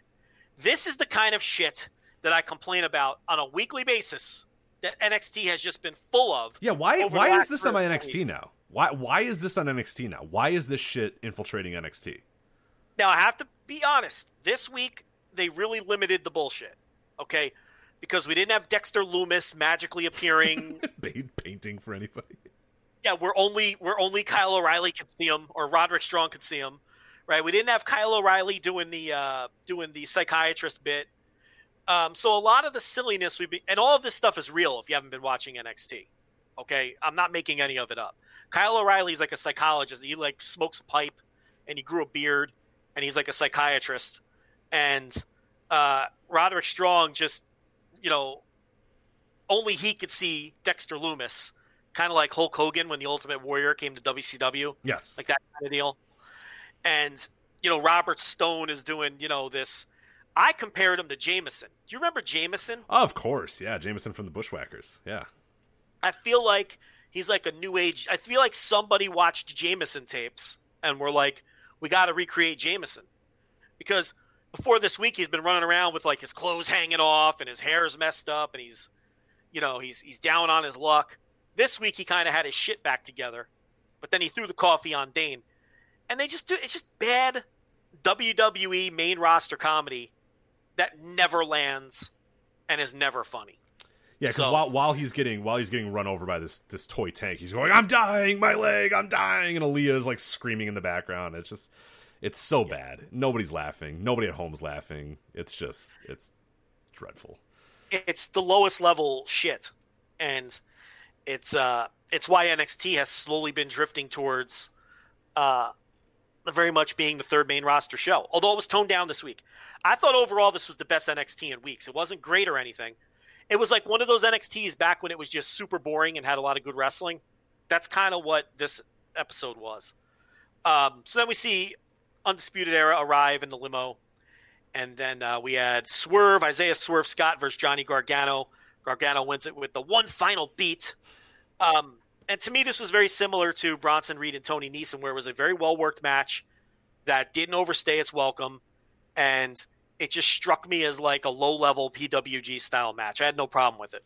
Yeah, I thought it was okay. I think there was a lot of like, they did like a weird grapple thing for like 5 minutes that seemed a little too kind of dance routine-y to me. I don't know if you caught the same vibe that I did, but ultimately after that part, I liked the match a lot. If you take that first, like, I forget if it was right at the beginning, if it's like the 5 minutes at the beginning, or they did some work and then did the grappling stuff. Like, the grappling stuff just did not land with me whatsoever, just because it felt very much like a dance routine. But once they got through that and through like one of their commercial breaks or whatever, I did really like it. I thought it was a solid enough match. It's two really good pro wrestlers, so of course it was going to be solid. But yeah, I'm right with you on it being like right where Reed and East was, where it's like a good match, but a match that I'll never ever think about ever again. Yeah, but see, that's what separated this week from last week for Great American Bash, because I'll take a whole show full of these matches rather than whatever the Dexter Loomis thing was with Strong, with the strap match, the terrible handicap match with Rhea Ripley and Robert Stone and Aaliyah. Last week's NXT was so bad that it made me consider no longer reviewing the show. And this week was going to go a long way in determining if I would still have the patience to review the show every week. Because it was like 4 straight weeks of utter trash. And last week was legitimately one of the worst 2 hours of TV I've ever seen. I really thought it was that bad. And this week I thought they rebounded okay because it was just a straightforward, little dry, but just a straightforward wrestling show. So we had a Tegan Nox video package. She is going to be the next challenger for Io Shirai. Are they doing that match next week? I believe so. Yeah, I believe that is next week. All right, so Tegan Nox, I mean, her feud with Dakota Kai was great, but it kind of ended in a very limp way. I mean, they kind of limped to the finish last week with the 4-way. That 4-way was a horrible match. I mean, I know I talked about it already behind the paywall, but just in terms of work, it was a horrible match. Sloppy, messy, disjointed. One of the worst matches you'll see on TV that involve people that are good. Like, it was really bad. So that was really a shitty way to end the feud. In a 4-way, first of all, and in a match that was so terrible. So, but it looks like Nox is done with Kai because she's, next in line for a title shot here. And I know they really like Nox, and she's probably going to get a big push. I don't think she'll win the title. I don't think Io is going to lose it yet. But those two could have a really good match. Yeah, I'm excited. I'm excited for that. I'm a big fan of both of them. So I will definitely, cannot wait for that match next week. That little video wasn't bad. It was pretty good. So, you got to know her a little bit. And yeah, she's got a great story. I mean, it's an incredible. I mean, they can tell that same story forever. The injuries, the coming back from the injuries, the slowly working yourself up, getting turned on by Dakota Kai. Like whatever they want to do with her in the future, they have that story forever with her, which is always pretty cool. So we had Breeze Dango and Drake Maverick taking on Escobar, Mendoza.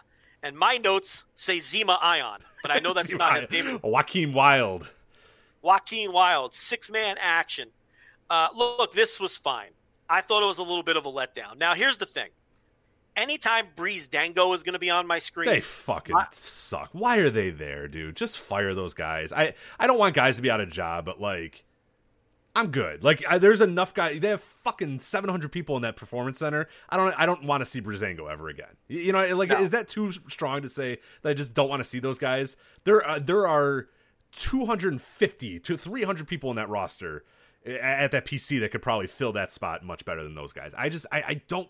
Why in 2020 am I watching Tyler Breeze and Fandango as regulars? They're out every week too. Go away.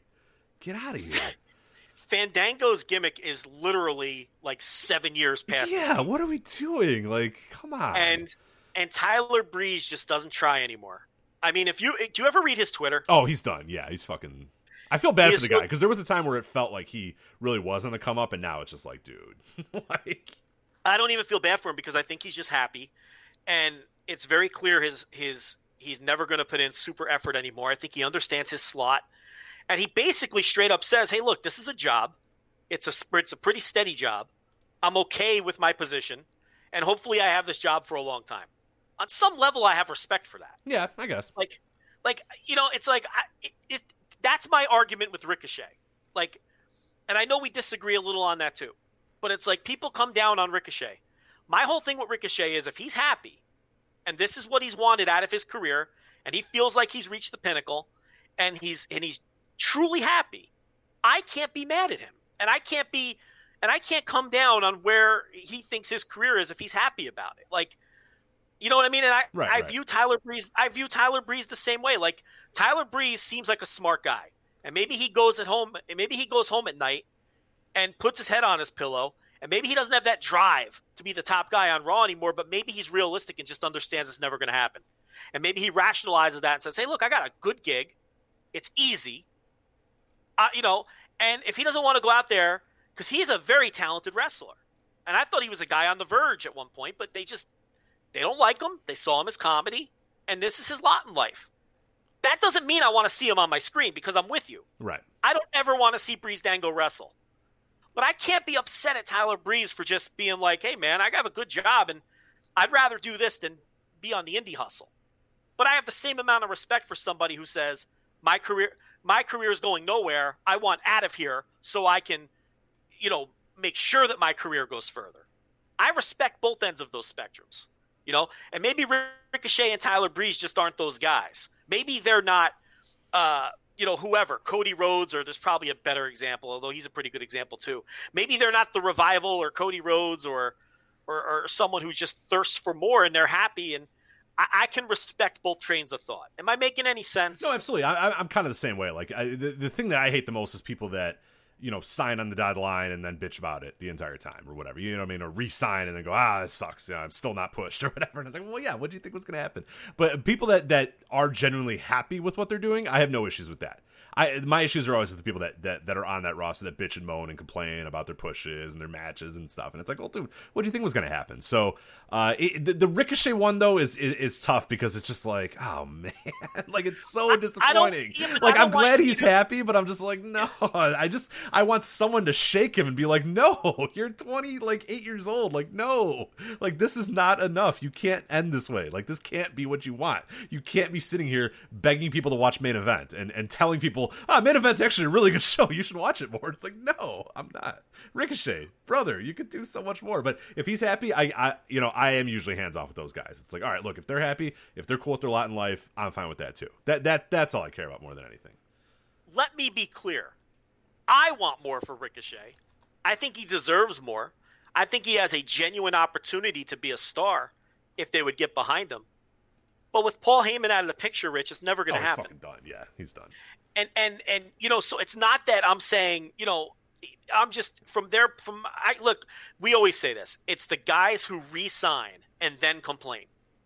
No, I don't want to hear from you because you chose to re-sign knowing what it is and knowing your lot. These guys chose to sign or re-sign or stick around and they're happy. Who am I to shit on somebody's happiness? Right? I don't know, but I'm with you. I never need to see Breezango ever again on my TV because they're just not funny. They're not entertaining. And, I feel like if you were going to do Escobar's faction in a hot 6-man, you could have given Drake Maverick 2 better partners. And they could have, tore the house down with a hot 6-man match.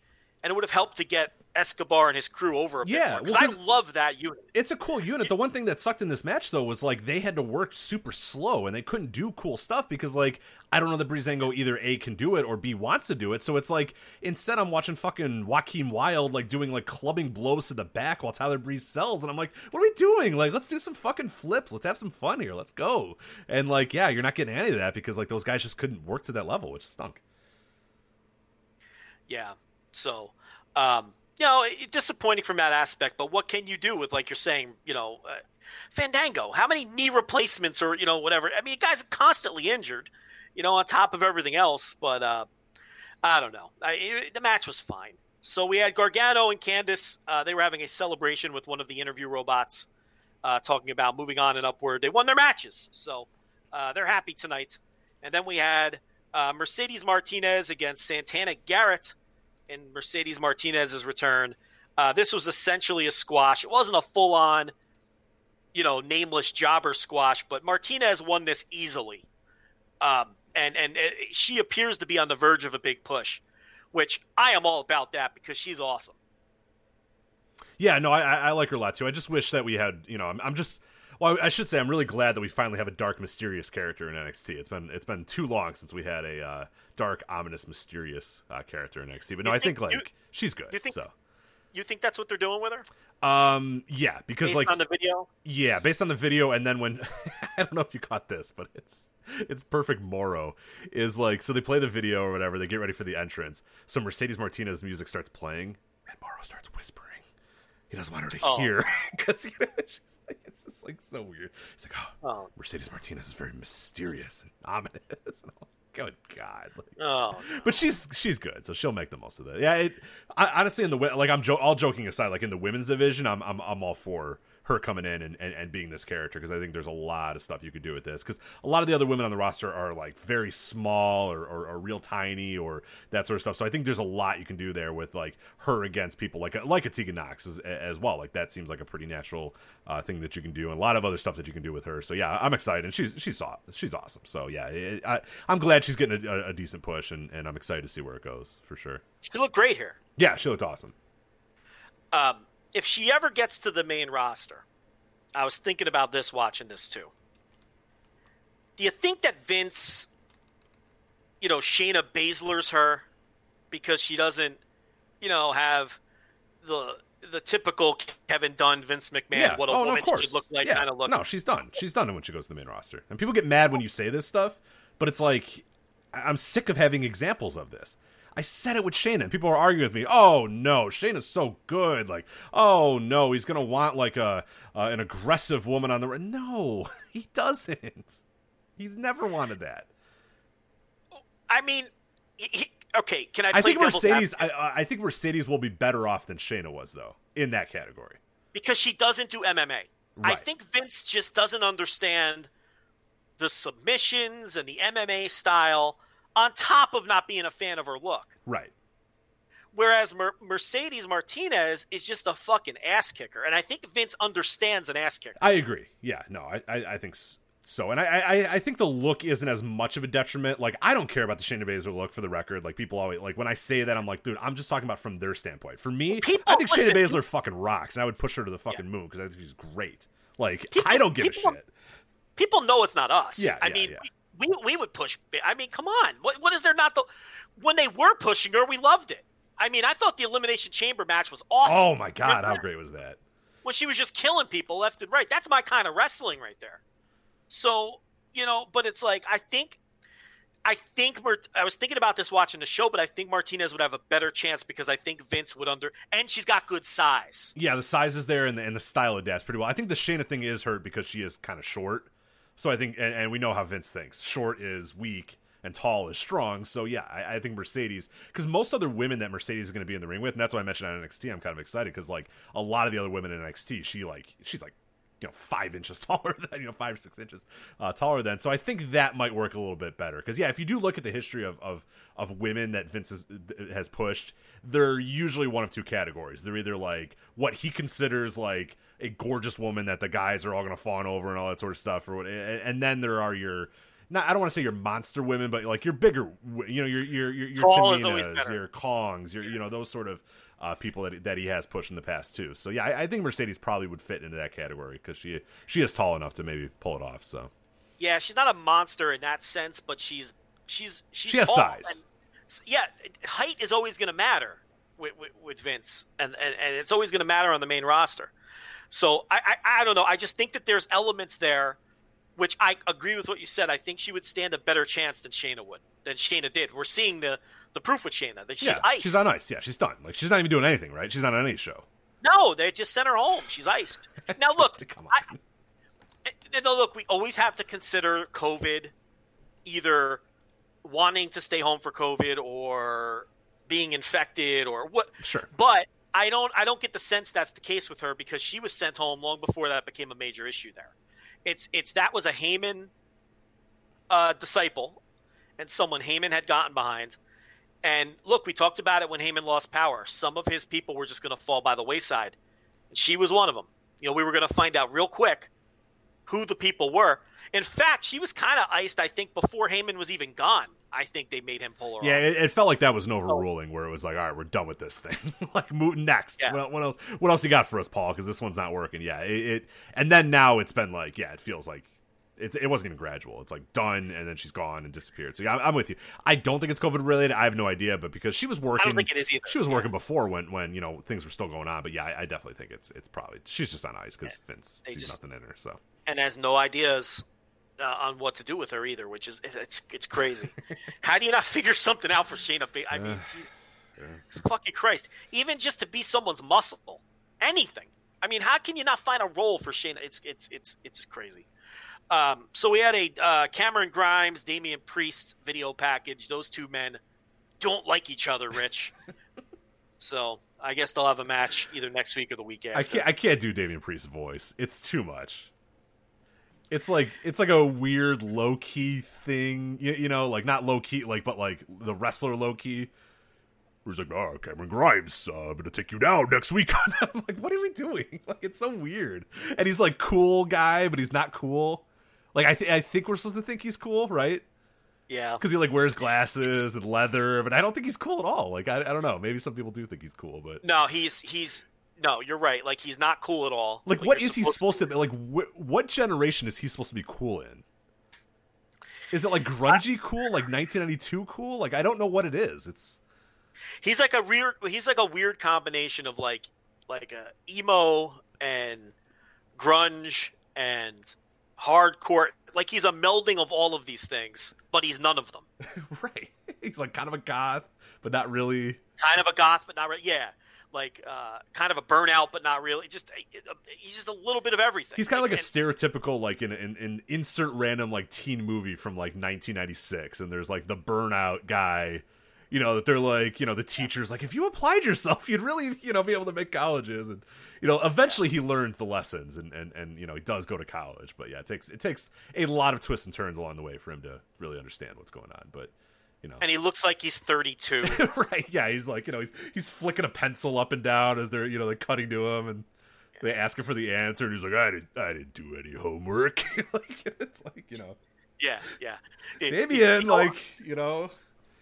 You want to have a future. Unless you want to go work in the coal mines with your father, you need to, you know, learn.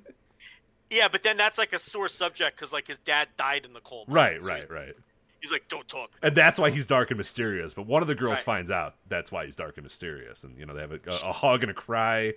And then little by little, you know, the shell starts breaking and he becomes, you know. Yeah, she gets him to talk about his dad, right? And then he starts to apply himself. Because before that, the only class he cares about is wood shop. Yeah, but, shop like working on cars. He's like, I just want to work on cars. Yeah. You know what I mean? Like he's always got he's got a grease rag that he throws up on his shoulder when someone comes into the room. Yeah. Oh, he's not a man of many words, but they're always poignant words. Absolutely. Yeah, absolutely. Yeah. Even though he's supposed to be 17 and, you know, depressed about his dead dad and all that, but he looks like he's 35. He always has the right witty remark. Yeah, drives a Camaro to school. Constant 5 o'clock shadow. You know, just smarter than the teachers, even though he's failing all his classes. You know, that's what he is. That's Damian Priest. You know, so I don't know what the fuck he is, but they'll have a match next week, I guess. So then we had the title. What a preview.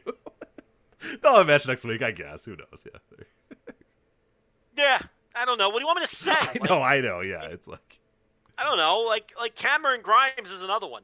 What is he? He wears a hat and he has a hairy chest. I don't know, like, and he's just a dickhead heel who. Yeah, he's like a '70s rock band washout guy. I think. I don't know. Yeah. I don't know what it is exactly. I don't know what I'm supposed to. He's like third rhythm guitar in Lynyrd Skynyrd, right? A Lynyrd Skynyrd cover band, not actually Lynyrd Skynyrd. Like. No, and he's not lead guitar. He's like third rhythm guitar, right? Because Lynyrd Skynyrd, they're like the Wu-Tang of rock bands. There's like 50 people on the stage. There's like people. I'm convinced half of those guitars aren't plugged in. Why do you need that many people in a band? It doesn't make any sense, right? It's like he's the extra guitarist in that. Give me the most obscure Wu-Tang member who never even gets lines, who's just there to make noise.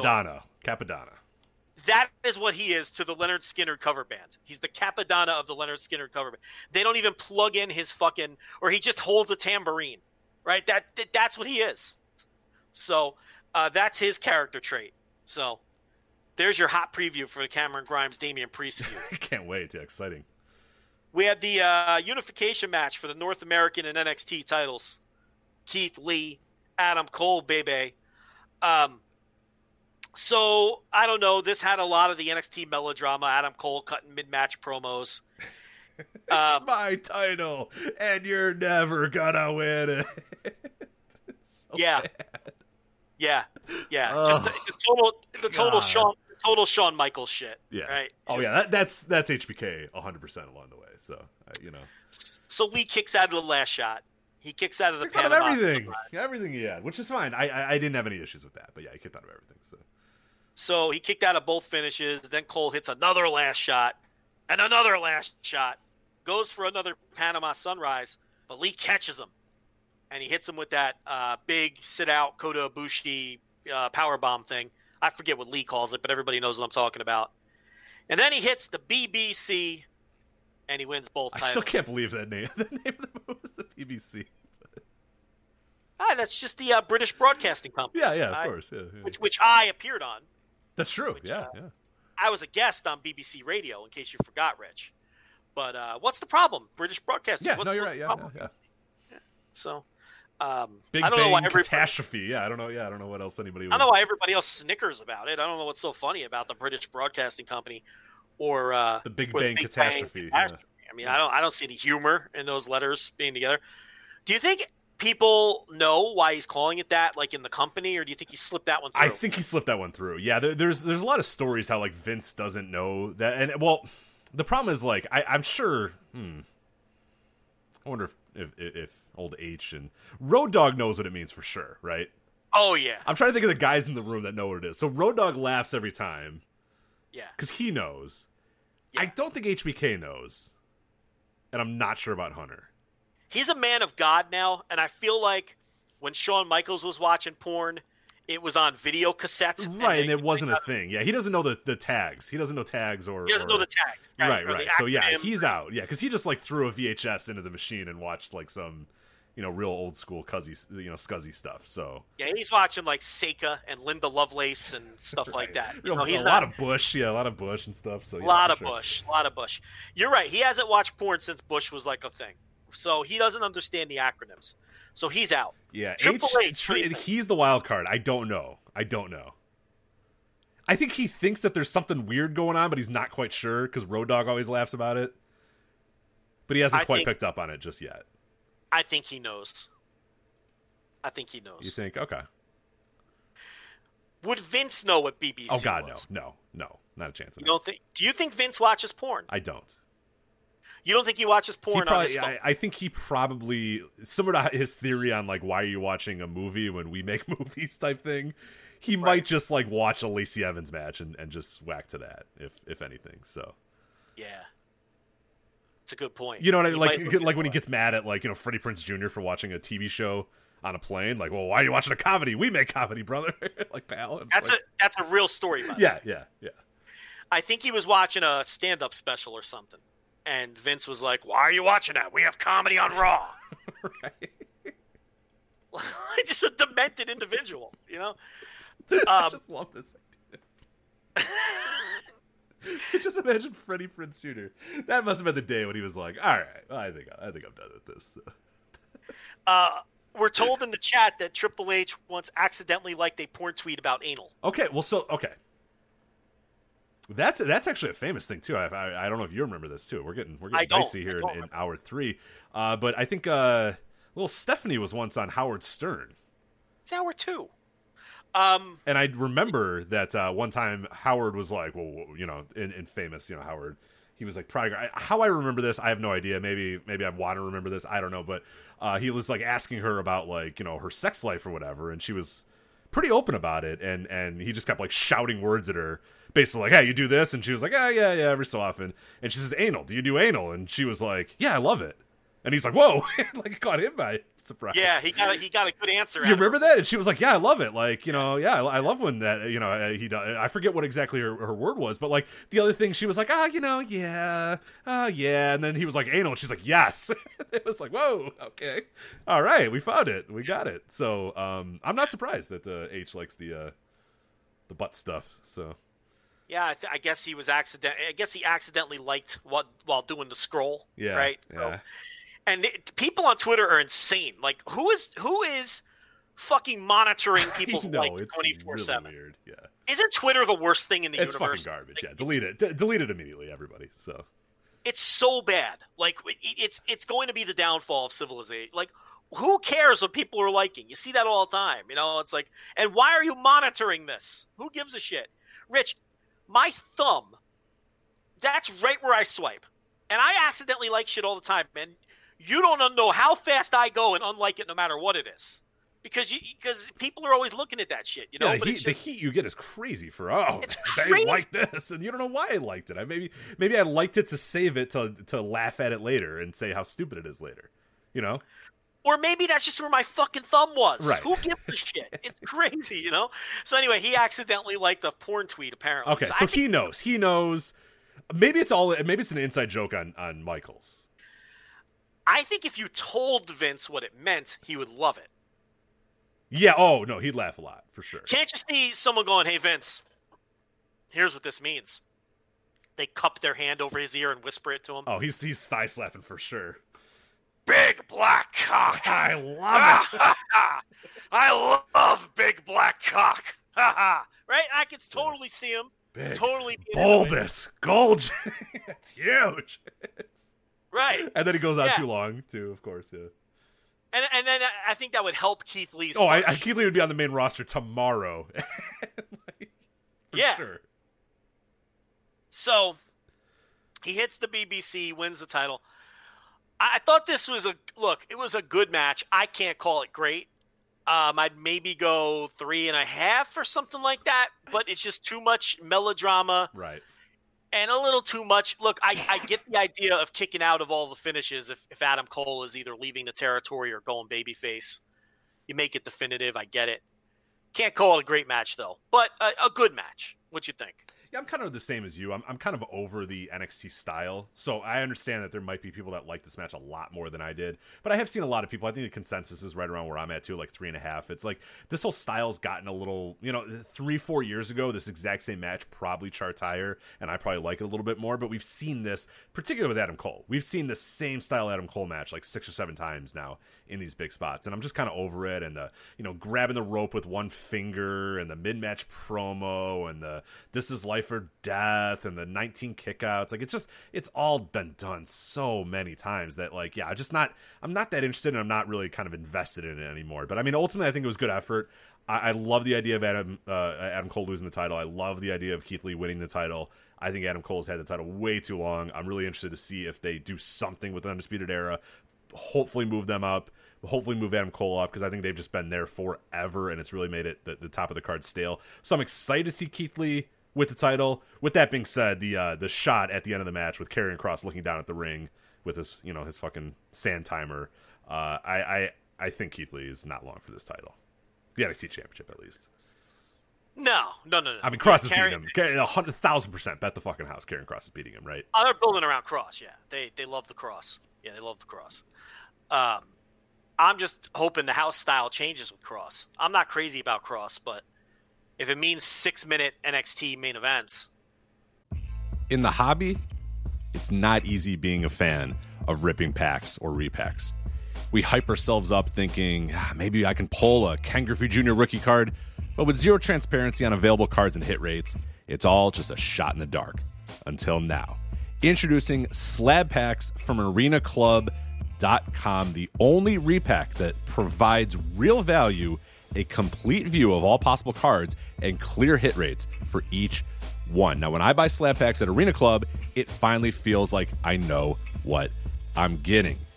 I was able to open an Arena Club slab pack, and I'll be honest, it was a lot better than what you normally do. Say you go to a card show, and there's a random innocuous brown bag of cards, and yeah, you can open it and look, it's going to be junk. You know what I mean? Like, you know what you're probably going to get in those. Maybe you find that fun, and sometimes I do. Sometimes I like just opening up cards and saying, hey, look at some random cards or whatever. But if you're really in this game to find value and find particular cards, it sucks to have to buy these mystery packs, and it ends up being, almost nothing, nothing of value. Not with Arena Club. You can display, again, of all available cards, hit rates, grading, so you know that when you're opening up the slab pack, you are going to get something valuable. You are getting something good. And Arena Club, in addition to having those great slab packs we just talked about, is also a marketplace for card collecting, buying, trading, selling, displaying, all that sort of stuff. But those Arena Club slab packs, man, they are revolutionizing the repack game with transparency. After your pulls are revealed, they'll immediately be placed in your vault for safekeeping or trading and selling, and you can have them officially graded by Arena Club as well. So again, sending these things off. It's going to be officially graded by Arena Club. And the Arena Club grading process is accurate, fast, and transparent, with full grade rationale provided and explanation of how your card was scored. So whether you're buying, selling, trading, or displaying, Arena Club is the card collecting platform that you have to check out. So right now, I've got a special offer here for Voices of Wrestling Network listeners. You can get 10% off of your first purchase by going to arenaclub.com/VOWnet. Again, that's arenaclub.com/VOWnet. Now, that's a crazy offer. That's 10% off a $400 slab pack. $40 off right there. 10% off your first purchase. No matter what that purchase is, 10% off. Again, that's arenaclub.com/VOWnet. arenaclub.com/VOWnet for 10% off your first purchase on Arena Club. And we thank them for sponsoring the Voices of Wrestling Podcast Network. I think we could all use that, after the last couple of years. That was NXT. Look, I thought it was a pretty good show. I thought it was a drastic improvement over the last few weeks, especially over last week. You got the big title change at the end, even if it was spoiled by one of the dopey trainees who tweeted it out last week. How's that guy not fired? Yeah, who was that exactly that did it? Do you remember the name? No. I mean, someone who hasn't. I don't remember either. And obviously, they're expendable. So how can you keep that person around? I mean, I'm shocked they haven't fired them.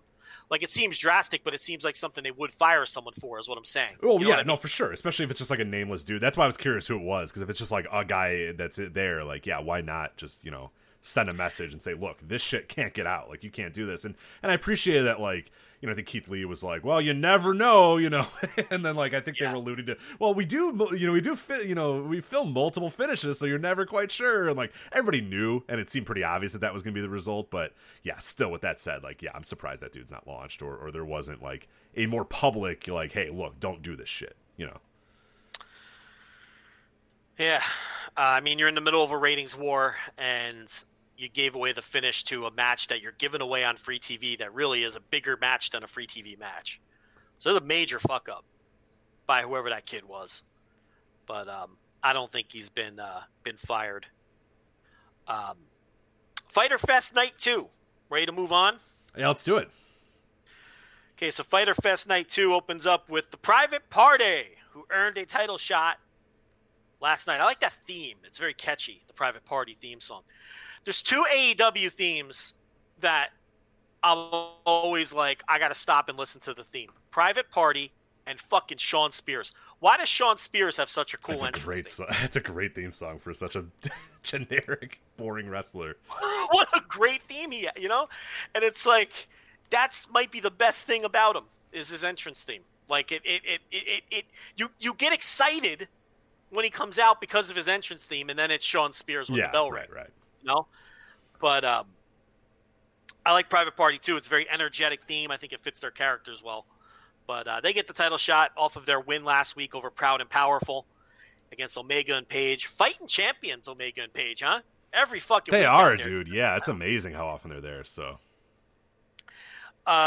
Page and Omega win this. Page with the closing stretch here was Page had a blind tag on Omega's back.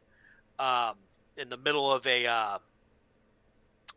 I can't read my own notes. This happens every week on the Thursday TV reviews behind the paywall. People pay, and I can't read my notes. Point here is Page and Omega win.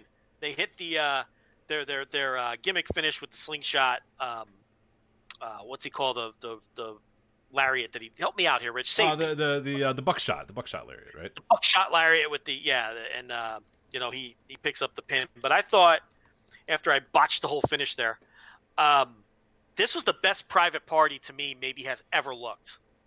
How do you feel about that? No, I think it's a good theory. Because I think, actually, interestingly enough, I thought they slowed down a little bit in this match, which I did not. Like, when you tell me it's Kenny Omega and Hangman Page versus Private Party, I think we're doing boom, boom, boom. We're bouncing all over the place, doing crazy stuff. And it wasn't like the match they did with the Young Bucks. That match, I think it was the first episode of Dynamite, right, was the Private Party Bucks, right, or first or second. I forget exactly if it was first or second, but that still is probably my favorite Private Party match, and that's like perfectly what they do, and that's perfectly their style or whatever. But in like we've talked about it a lot, and you've talked about it in the tier reviews, is like over the last few months, it seems like they're always trying to kind of get that magic back again and just do a match where they do 6,000 things or whatever. But what that usually leads to is them slipping up, botching something gets fucked up, something doesn't look right, something looks weird or whatever. And I like in this match that they weren't as crazy. Like, that was a little bit more grounded. They still were enough crazy, and they were still bouncing around the ring a little bit, but I think this style and this way that they approach this match, I think it has more legs than what they usually have been trying to do lately, and which to me is trying to recreate that Young Bucks magic,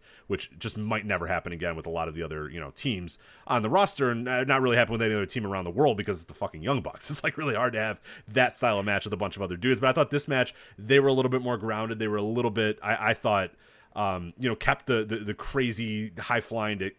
I don't want to say a minimum, because they still did plenty of it, but I thought it wasn't too over the top, and I thought it was cool that they looked smooth and everything went well. And yeah, I'd honestly like to see them have more matches with Page and Omega, because I think that would improve them tremendously. Like, if this is a match that happens like 5 times this year, I think it would be tremendous for Private Party and a great learning experience for those guys. Everything was smoother here out of them than I've seen ever before. So, and maybe it wasn't just high spot after high spot getting all their shit in.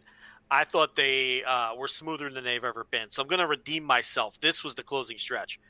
Hangman Page gets a blind tag, and then Cassidy breaks up the buckshot lariat, which he was about to win the match with. Then Cassidy hits a shooting star press for a 2 count. And then Omega breaks up the gin and juice. They were about to beat Page with the gin and juice. He breaks it up. And then Omega and Page hit the last call for the win. So I totally botched that at the start of this review, but that was the closing stretch. And I thought that closing stretch was very well done. The sneaky blind tag by Page just continues to play into that story. Yeah. Right? Oh, yeah. It's great. Yeah. They're the tag team of the year for me, and I don't think it's even close. And they're just putting up, match after match. They've had they worked both nights of Fyter Fest and had awesome matches on both nights or whatever. Like, I know people are ready and anxious for the breakup, but man, I really want to see this, just because I don't want to see this team break up, because they have, I think, so many good matches ahead of them as well. But I love that every single match has something, every single moment has something, whether it's FTR coming out and him pouring out the beer, Adam Page doing the blind tag, just little subtle things. But you can do those for a few more months and get a lot more out of this. I don't want to see Page. I know people are ready for Page just to lay him out or whatever, but that's too soon. Let these guys let this build a little bit more. Why not? Why not let it stretch out a little bit more? I am not even close to ready for them to break up. I not even close. No, it's way too soon. And Kenny Omega's role here is so important in helping to continue to get this guy over. And like I said, the blind tag, it's like a little thing, and the announcers don't, beat you over the head with it either, and it's just, they get along, but it's not in wrestling, things are rarely subtle, but these guys, they get along. It's just these little moments where they don't, and it's not these over exaggerated, hit you over the head with it sort of deals, so, great closing stretch. And they worked in a little bit of, Page going into business for himself. So, I enjoyed the match. We had Joey Janela versus Lance Archer. Archer immediately tosses Sunny Kiss off of the stage. Archer's gimmick is he usually grabs a stagehand or a jobber and tosses them around before the match, just like when he used to beat up the Young Lions in New Japan. Rich, if something works, if it ain't broke, you don't fix it. Oh, hell right? Yeah. No, keep it up, man. He's been great. Absolutely. You don't have to give him a complete, fresh coat of paint. That's why they signed him, so he has essentially the same gimmick. So he's beating the shit out of Janela. When we come back from the commercial break, Janela makes a short comeback. Archer eventually goes for the blackout. Janela has a tremendous counter to the blackout with sort of a fall-down lariat. I don't know what else to call it. And he scores a 2 count. There's a referee distraction, so Sunny Kiss tries to help out his partner, does a 450 splash on Archer. So it's basically 2-on-1 at this point, which it has to be if Janela is going to beat this man. But eventually Archer is too much, and he does hit the blackout, and he wins the match. What did you think of this one? I really liked this match. I thought Janela looked really good in this, and I think I made a tweet about it as well, that like Janela, I don't think gets enough credit these days for being like a super solid pro wrestler. Like he is like, he's a dude who was kind of like a junky backyard, like low indie guy for a while, and like everyone, you know what I mean? Like, and I don't mean that in a bad way. Like he was coming up, he was learning, he was still super young or whatever. But at this point, like he's a solid pro wrestler. Like he's a really, really good pro wrestler. And I don't know if I could have predicted that or anybody could have predicted that when he was famous for jumping off buildings, and doing deathmatch stuff for a while there. But he's turned himself into, I think, a tremendous pro wrestler. But no, I thought this was really good. I thought Archer looked great. I think Janela did a great job of selling all of his moves. I like that Archer gave Janela a little bit, but it never felt like he was out of control at any point. Like Archer felt like he could win the match whenever he really wanted to, but still gave Janela just a bit, because Janela's not a total jobber. You don't want to beat Janela in like 8 minutes, in 8 seconds. You want him to have a little bit of back and forth. You want him to be able to get some moves in there. So I appreciated that. And I also made a tweet about this too, and it's something I've noticed over the last few weeks with Lance Archer, and it's kudos to AEW's production. But they shoot Lance Archer different than they shoot a lot of other wrestlers on that show, in terms of like every camera shot is low, looking up at him. It's all close-ups. They're zooming in on his face. They're zooming in on his hands. They're making him look like a giant monster, and it's really cool. Like, it's a nice subtle thing that a lot of other companies should do more. WWF did a great job of doing that with Andre the Giant for all the years to make Andre look larger than life, and I love that they're doing that with Archer too. It's subtle. It's maybe not noticeable by a bunch of other people, but it's nice little nods that let you know that this guy is meant to be big and tall and menacing, and they do a really good job of portraying that via their camera shots and the way they shoot him. So I just want to give him credit for that, because it's something that I notice that maybe other people don't, but I wonder if people might start kind of picking up on it a bit. Yeah, I thought it was a good match, and I liked it, but I would have booked this completely different. I would have had Lance Archer destroy both of them, just a total annihilation. I don't like how they followed up at all with Archer losing to Cody. I think he's had one or two matches.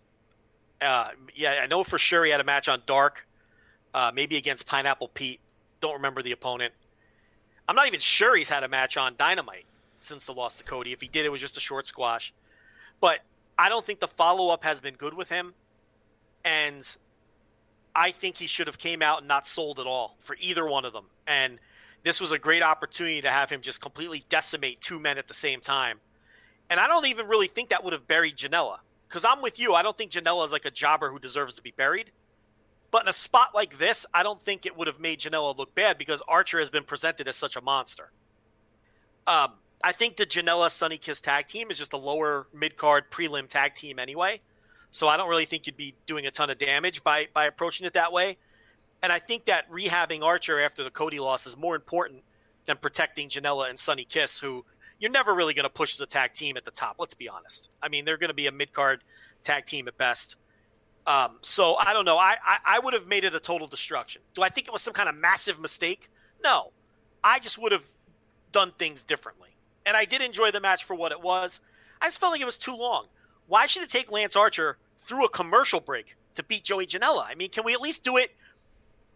Can we at least not go through a commercial break with this match? Is that too much to ask? If you don't agree with me that maybe it shouldn't have been a complete destruction, I do still think it was too long. I mean, so I don't know. But that's a Dynamite problem. I think most of the matches on Dynamite are a little bit long in the tooth. But at the end of the day, these are minor gripes, because, I don't think Archer looked weak. It's like you're saying. He was always firmly in control. Right. And the only times that he wasn't is when it was 2-on-1. So you're really telling the same story with the way they did it. You're just giving Janela and Kiss a little more respect than my method, which would have been just to destroy him. I would have just had him destroy him, and then you could have Janela and Sonny Kiss just win a match next week, and you rehab them easily. I mean, I don't think they would have looked bad at all, because it's Lance Archer. If they would have lost that way to Shawn Spears, that's another story. But it's Lance Archer. He could kill anybody. I don't know. We had a Darby Allin video, again, black and white, and he did a coffin drop into a foam pit from about, I don't know, looked like a 30-foot drop. Yeah. You were supposed to know that it was Travis Pastrana, by the way, who he was with. Who's a fuck is that? Travis Pastrana. He did X Games style. I think he was motocross, I want to say. No interest. Motocross, Supercross, yeah. You were supposed to know that was him. But I'm supposed to know that? Yeah, I think so. Are you supposed to know that? I mean, I knew it because I watch like the X Games and shit. But yeah, they like briefly said it, and then I thought they were going to come back and say, "Well, that was Travis Pastrana," and they never did. I was like, "Oh man, they're really like assuming everybody knows who Travis Pastrana is," and that's like a big deal in certain circles. Like he's a pretty big deal, but like they never really hit on that. And I was like, you might want to like let people know who that was real quickly, but they never did. So well, they had Tony Hawk a few weeks ago, and everybody knows who Tony Hawk is. Yeah, Tony Hawk you don't need to introduce. Travis, I think you do need to at least say, hey, that's Travis, because he's adjacent to Tony Hawk, but obviously like many rungs below Tony Hawk. You don't need to introduce. You don't have to say, well, that was Tony Hawk. Like everybody knows who fucking Tony Hawk is. But I would have maybe said, hey, that's Travis Pastrana or whatever, but they didn't do it, so that's fine. Whatever. I agree. I don't know who this fucker is, so I agree that he probably should have been named, especially if you're trying to give Darby some rub. Well, it wasn't just like a dude who has a foam pit. That's what I mean. It wasn't like Darby just went to some guy's house who had a foam pit. Like it's a famous guy who has a foam pit. You know what I mean? Yeah. He does stunts. He does motocross stunts into the foam pit. Oh, that's his gimmick. Right. He's like he does like big air, X Games shit or whatever. So yeah, it's listen. I just thought it was one of Darby's pals. Well, that's what I mean. Like, that's why you have to say, hey, that's not just one of Darby's fucking druggy friends. Like, that's Travis Pastrana of, the X Games fame or whatever. So, yeah, they should have done that, and they didn't, so. Yeah. I agree then, because I completely went over my head that I'm supposed to know who this guy is.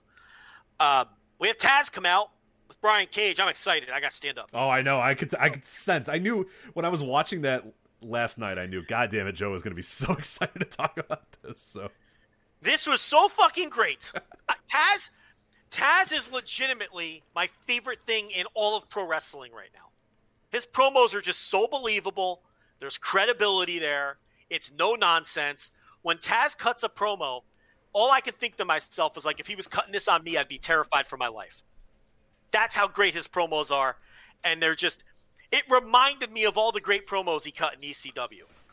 That was a top-level promo in ECW for all the same reasons. And this was just such an ace pairing to put him with Brian Cage, who cannot talk for himself. So this is perfect, right? And he comes out. I do want to say, not to interrupt, but like people are lost when they're like, why are they attaching Brian Cage to Taz? And it's like, because Cage can't fucking talk. Like, this is Pro Wrestling 101. Like, guy that looks like $1 million but can't talk? Give him a fucking mouthpiece. Give him a heater. Like, what do we do? Like, what? Come on. Also, within a month, Taz is the best manager in wrestling. Right. Like how could you argue? I can't understand why people get mad about this. I can't. It's crazy. Like, within a month, he is already the best manager in wrestling. Like, I don't even think it's particularly close. He's better than anybody on this show. And WWE doesn't really have them. And the ones they do either aren't given anything to do, Malcolm Bivens, or are jokes like, Stone. It's you take them over Selena De La Renta. I know I would. You take them over any managers on Impact, any managers in the NWA. Japan. You take them over Gato. He's the best manager in wrestling, and he's been doing it a month. I mean, it's just such wasted talent. This guy should have been doing this for the last 20 years. That's the thing that I think that every time he comes on, like it's I should just enjoy it for what it is and say, oh man, Taz is awesome. I really like this. But the entire time I'm thinking, dude, this guy was just a bullshit announcer for years. Because there was a while there where Taz was really good with Michael Cole. Taz and Michael Cole on SmackDown were great. And then a few years later, he just became like, you could tell he didn't care anymore and he was kind of over it. And he just became like a generic announcer guy. TNA brings him in. He's a generic announcer guy. WWE, he comes back to WWE. He's just a generic announcer. You know what I mean? Like, it's just like, dude, like, what a waste this guy has been for the last decade. Like, yeah. Like, this could have been him. Like, and honestly, Taz was like my favorite wrestler. Like, when I first started watching ECW, it was because of Taz. Yeah. Like, I came in like 97, 98, and Taz was it. Like, other people are like, yeah, Raven and Dreamer and Funk and these guys. I was 100% Taz. Taz talked me into ECW, got me into it. And yeah, I've always thought he was the best. And it's just like, after so many years, I kind of gave up on it. And I was like, whatever, that was in the past or whatever. And then it's like, no, he could have been good for 10 years. Like, he could have been so valuable to pro wrestling, and he just wasn't. What a waste. Yeah, the pro wrestling industry wasted 2 decades of this man. He's awesome. So he presents Cage with the Fuck the World title. And look, I think this is just such perfect usage of that title. I would never have expected them to just dig this out of the archives 23 years later or 22 years later, whatever it was. from the last time we saw it. And if you understand what the FTW title is... Yeah, do you want to do a little history lesson? Because I saw a lot of people that I don't think know anything about the FTW title. So I know because, again, he talked me into the building, and I think, honestly, one of the first promos I ever remember seeing on ECW was Taz explaining the FTW title, and I was all in. Well, I mean, he explained it on the show, too, and people are still like, what's going on? It's like, look, Taz is... The essence of Taz is he constantly has a chip on his shoulder. And there's nobody in wrestling who cuts a better chip on his shoulder promo than fucking Taz, maybe ever. I mean, he's a Pantheon level promo. Okay. And it's like the FTW title, it fits into that whole persona. It's like, I'm overlooked. I get screwed. I'm getting screwed. So fuck it. I'm creating my own title. Right. The impetus of it was Shane Douglas kept being hurt and kept ducking him. So he said, fuck you. I'm going to make my own title then. And it's going to be the most respected title in this company because you won't let me have your title. You won't because I'm going to beat your ass for that title and you're scared. So I'm going to make my own title and I'm going to make it the biggest title in the company. Right. And ECW never sanctioned it. That was the storyline, and he would just defend it himself, and he was out to prove, look, I don't need ECW. I don't need fucking Shane Douglas who's ducking me and running scared for me. Everybody knows I'm the real champion, so now I have a title to represent that. And oh, by the way, it's called Fuck the World, because fuck all of you. I don't need anybody. And that's just the essence of Taz. And it fits so perfectly into this storyline, because the whole idea is they're saying Mox is ducking Cage. And he's lying about the COVID, and he's lying about his wife having the COVID, and they're skeptical, and he's just afraid to face Cage. That's the heat. That's the heat. The heat here is you're supposed to be annoyed that these two guys are putting down your hero, the guy who everybody knows isn't ducking anybody. The whole essence of Mox's character is he would never duck anyone. Right, yeah, and the heat is Taz and Cage saying, I don't even know if he's really got it, he's worried about his wife at home or whatever. That's the heat. You should be annoyed by that. I feel like people don't know. Do people not know what pro wrestling is anymore? Yeah, that's the heat. So they're heels. You hate them. Boo.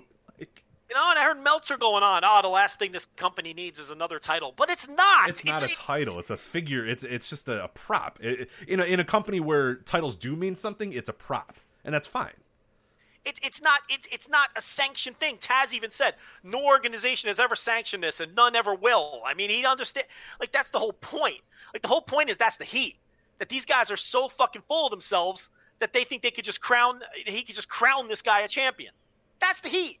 It's not a new title in AEW. Maybe Cage will defend it. I don't know where they're going with it. And maybe, seeing theories with Darby. Maybe Darby will get in the mix somehow and end up with the title. But it's never going to be like an official AEW title. It's going to be the same. It's going to be used the same way it was used in ECW. If they even choose to use it that way at all. Because we don't know where any of this is going. But it's a perfect throwback to the entire reason Taz created the thing to begin with. Except this time, Taz was a baby face then. This time he's using it for heel heat. The first time around it was like you're supposed to rally around Taz. Yeah, he is getting screwed. He is the real champion. This time it's supposed to be, come on, man, Mox isn't ducking this guy. This is bullshit. This is supposed to be the heat. So this was great. And the promo was great. And this was a great surprise. And, according to Mike Johnson, he has the trademark on it and has for years. So WWE can't even step in here. Which is great. So he's just had this thing in his fucking attic for the last 22 years. And this is just a perfect way to fucking reintroduce it and use it. And I don't know how the match with Mox is going to go next week. I'm thinking maybe it's controversial in some minor way, which will allow Taz to continue having a chip on his shoulder and a gripe and a reason to continue to call Cage the real champion, right? So maybe there'll be a pinfall behind the ref's back, or maybe Mox will put Cage in a submission and Cage will pass out instead of tapping. So then Taz can come on TV the next week and say, he never tapped. He's the real, you know what I mean? There's a million different ways you can go with it, but it's just, it fits the Taz chip on his shoulder personality perfectly. And now look, if they go in a shitty direction with it, I'll come on here and bury it. But with Taz and Tony Khan being an ECW head, I feel like he understands what it's supposed to be. And I'm confident that they'll handle this well. But we'll see. I guess we'll have to see how the execution is. So this is the first FTW champion since March 21st, 1999, when the title got unified. When Taz beat Sabu to unify the two titles. So only two previous champions before Cage. Taz, who introduced it, Sabu, who beat him for it, and then Taz, who beat him again for it. So yeah, there you go. Yeah. It's just Taz's own, right. fuck you. It's Taz's middle finger to the authority. That's, and to people who he feels is wronging him, So I don't know. This had me all pumped up, and Taz has just been fucking phenomenal. I mean, he's just so great. AEW. Oh, and I just wanted to talk about this is another example of AEW where they catch a bad break and they turn it into a positive. They've done this so many times in their short history where someone will get hurt or Chris Jericho leaves the fucking title belt in a fucking Outback Steakhouse or whatever the fuck. Or it was Longhorn Steakhouse, wasn't it? I guess it was. I don't know which. I forget if it was Outback or Longhorn, but yeah, it was some chain steak, but I don't remember. Yeah. And they end up turning that, into money or the little bit of the bubble. It turn that into money, or they catch a bad break and they make the This is another example of that. It's like they lose their main event for Fyter Fest, right? And now there's more heat on the match. Yeah, I'm more excited. I'm kind of glad now we can wait another week for it because we got some new heat on it and stuff. Yeah, I'm excited. Like it honestly would have felt just kind of lumped into this show in a lot of ways. Like this show already had a lot going for it, and now I'm excited for next week. Now I have something else to look forward to for next week. So that's kind of a cool way they did that. It's such a hotter match now that Mox has been in quarantine. It's like Mox going into quarantine was like the worst news they could have gotten, but they've spun it and managed to turn it into a positive. And now the match has more heat on it than it ever had Mox, not been in quarantine and been on the show every week. So, yeah, that's just one thing about AEW. They always, whenever they get a bad break, they always find a way to make it work. And I think that's such an important trait and an important thing to where you get in the room and you don't get the press. You're like, well, how do we spin this into a positive, this bad break that we're getting here? And they seem to always do a tremendous job at that. So we had FTR and the Bucks versus the Lucha Brothers and Butcher and the Blade. This was the 8-man tag. And I don't know, what can I say? This was exactly what it should have been. It was a fucking spectacle. And to me, it was easily the best match on either show. What did you think? Oh, yeah. No, dude, this was fucking great. Yeah, just all action, crazy spots. I thought every single person in this match played their role perfect and did something important. Like Wardlow with his few big spots that he did. MJF, who again, like I know you're on the TV reviews banging this drum, and I'm with you as well. The people that don't get MJF or think MJF sucks, you're just fucking lost. You just don't understand wrestling. I'm sorry. Butcher Blade, I thought were both really good, and the Bucks and FTR were awesome too. And I love the interplay between those two teams as well, where they did little stuff here and there where it's like, oh, we kind of get along. Hey, we're not a bad little unit here, but like, nah, we can't really like, go all the way with that. That's obviously a powder keg that's going to burst at some point. But no, I thought really good action from all these guys. Just fucking great match. How great did Phoenix look in this match? Oh, yeah. It's unbelievable. Yeah, and I mean the Bucks. I mean, you forget how great they are because they don't wrestle all that often anymore, which is kind of crazy. But yeah, Notebook. I went 4 stars on this. This has to go in the Notebook. How can this not go in the Notebook? I mean, it's a great match. I saw people going as high as like 4 3/4. I think that's a little crazy, but this was a great spot fest. No, absolutely, yeah. No, and like I think it goes without saying that like I think Phoenix, and we've said this before, but like I like Pentagon Jr. I think he's fine, but I think honestly the association and the forced nature of it being Pentagon and Phoenix, to me, maybe hurts a little bit more because I really do feel that Phoenix, if you really wanted to, could it be a single star in this company, whether not world champion or whatever, but like he, I think as a singles can go a lot farther than Pentagon Jr. And it always disappoints me when I see stuff like this, and I'm like, man, like the potential that guy has, and there's a time for it to happen, but I just hope that his career doesn't end with him just being like one half of the Lucha Brothers. You know what I mean? Like that, I think he's so much better than that. Pentagon always gets over on his own too. Always, no matter where he goes. And I know that like we have some Pentagon fatigue, but there's potential for both of those guys to split off. And don't forget they're involved with Pac, and when he comes back, they've got to do whatever they got planned on doing with that. I mean, that was a great unit that formed there right before COVID struck with those three guys. So I think that they probably are smart enough to have some long-term plans for not just Phoenix, but probably for Pentagon too at some point. But next week we're going to get Lucha Brothers versus FTR. And here's what I want to see. I want to see FTR have their style of match against the Lucha. I want to see them. I want the story of the match to be FTR having their way with the Lucha Brothers, grounding them and forcing them to have their style of match. I want that to be the story of the match. Because FTR talked all this shit coming into AEW and how they're real tag team wrestlers and this and that. And I thought that was going to be kind of their gimmick. Yeah, we use the tag ropes, we do this sort of stuff. But is that I guess just the heat that they're lying about it? Or, yeah, I don't know. They have come out and just worked the AEW house style every time out. Every time out, they have just come out and worked the house style. Make it your gimmick and these are the perfect opponents to do it against, you know? And I think they should beat the Lucha Brothers. And they will, because the Lucha Brothers won this week. So I think, FTR will win, because FTR is not going to lose until they face the Bucks. Yeah, for sure. So they're going to beat Lucha Brothers next week. So if you're doing that, make them impose their will on the Lucha Brothers, and then they can talk all kinds of shit in their promos. See, we told you. We took the great Lucha Brothers, who no one else could beat around here, and we grounded them, and they worked. They had our kind of match, and we imposed our will on them, and we beat. That should be the story. If they go out there and just work the AEW house style again against this team, I'm going to lose faith that they're ever going to be what they purported that they would be. And I thought it would have been a really cool story for them to come in and change the house style in the matches that they're involved in, and they have not done that at all. They've just been in a bunch of spot fests every week. Right.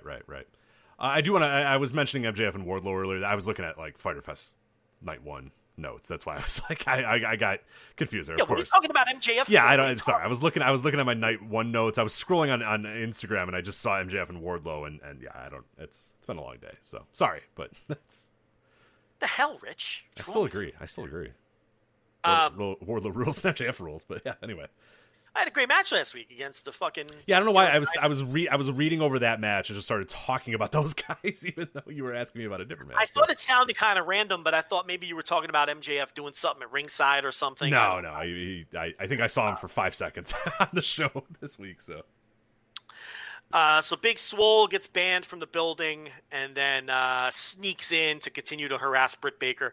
I have no use for any of this. I think it's all dopey. Yeah, I don't have a lot to say. The only thing is they're keeping Britt Baker on TV, which I think is important. So from that perspective, yes. But I think this whole storyline has been silly, and it's just not for me. Yeah, I love that idea, because I was actually talking about it on the In Your House series, In Your House on the Voice Wrestling flagship Patreon, patreon.com/Voices of Wrestling, is that one of the real cool things that WWF did in 1997, because they were dealt like a lot of bad breaks. You have the Stone Cold Steve Austin neck break, but they keep him on TV the entire time, and he becomes a bigger star than ever, doing not dissimilar to the Taz thing, where he's like, hey, I want to wrestle, and they're like, nah, you can't wrestle, and he's like, I want to wrestle, and that's basically what all he did for 6 months, is say, I want to wrestle, and them saying, no, you can't wrestle, and that was good. Like, it got him through his entire injury period. Well, Bret Hart also has a huge knee injury in 1997, and they wheel him out there, and that's the heat, is that here's this guy, this asshole in a wheelchair and a fucking cast and crutches or whatever, and then like they did that with a lot of guys, like where they would get hurt, and instead of just taking him off TV all the way, which I think there are certain guys that I would do that for, there's certain guys that I think you should do that for, but a lot of guys I think it just works better to just keep them on TV, keep them in front and center, and I love the idea of doing that with Britt Baker, where she is you're not going to lose anything, and her character might actually gain depth while she's out and whatnot. So yeah, I would continue to use her as often as possible. Oh yeah, you got to keep her on TV. I mean, I have no problem with that. I just think the whole Swole thing is very silly. We have Nyla Rose in a handicap match against Kenzie Page and Kylie King. This obviously was a squash. Yeah. The big news here is Nyla Rose announces that she's going to have a manager, which seemed to upset a lot of people for some weird reason. What is with people and their anti-manager stance when it comes to AEW? Because I don't get it. Yeah, I'm not sure either. Yeah, I think it'll depend on who she, who becomes her manager, because I think that could play a role in, like, if it's like a Vicky Guerrero or somebody like that. I'm not in love with that. I think, to me, the way that I'm going to continue to use managers in AEW is the way that they've used them so far, which are old ex-wrestlers kind of mentoring young wrestlers. You know what I mean? Like, I think the way that they do that is fine. But once you start getting into managers, where Vicky Guerrero is just like, here's a lady that just yells and screams.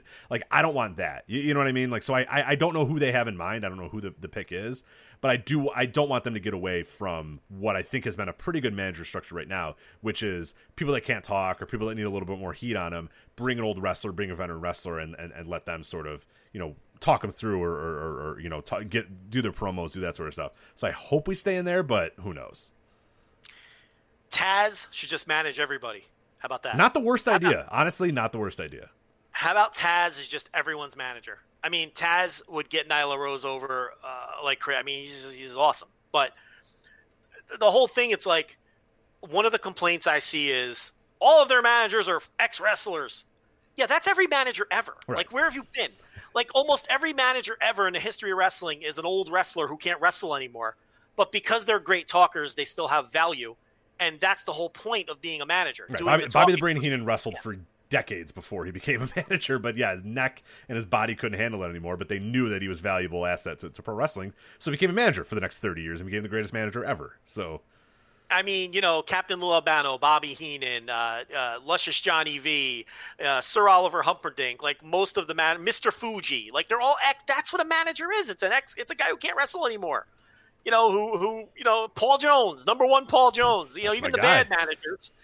Even the bad managers are, you know, J.J. Dillon. These guys are all former wrestlers. Freddie Blassie. Classic Freddie Blassie. Gato. Yeah, Freddie Blassie, Gato. You know, you go right down the line. I mean, that's what managers are. They're ex-wrestlers. I mean, yeah, there's some that weren't. You know, Jim Cornette, Jimmy Hart, you know, Paul Heyman. So there's some guys who come through strictly as managers. Yeah. J.J. Dillon, a wrestler in the past. Yeah, people might forget that, but yeah, he was for a while. Yeah, but this idea that it's like, oh, well, why are they all ex-wrestlers? Because that's who managers are. Most of the time, managers are ex-wrestlers. You know, so I really don't get it. I embrace the return of the manager. I think it's great. Someone on Twitter brought up a great point. It's too bad that Taz isn't with Lance Archer, because the size dichotomy would work even better, right? That's not my idea. I stole that from someone on Twitter, but I can't remember who it was. But in hindsight, because Jake Roberts, people don't realize he's like 6'8" himself. Right, he's a monster. Yeah, he's so huge. You know, going eye to eye with Undertaker at WrestleMania, which always blows people's minds. When they go back right, because one man is 7 foot and the other man is just Jake the Snake Roberts, and it's like, oh, wait a minute. Like, yeah, but they're the same fucking height. Right, exactly. Like, right. So it's like it would have worked better if Taz. This is my theory. Taz should just manage everybody. Just fucking, you know. But seriously, like, I don't think Arn Anderson brings a ton to the table. No. I think Jake has been really good. I think Taz has been the best manager in the business. I think Tully hasn't really gotten a chance because he's with a shitty guy, but I like his presence. I think Brandy is fine. I think Brandy's done fine as a manager with the whole Nightmare Family thing. So I embrace managers. I don't know who she's going to get. A lot of people think it's going to be Vicky Guerrero. I've also heard Awesome Kong thrown around, because presumably she's still under their employ and has nothing to do, and can't really wrestle anymore. I don't know.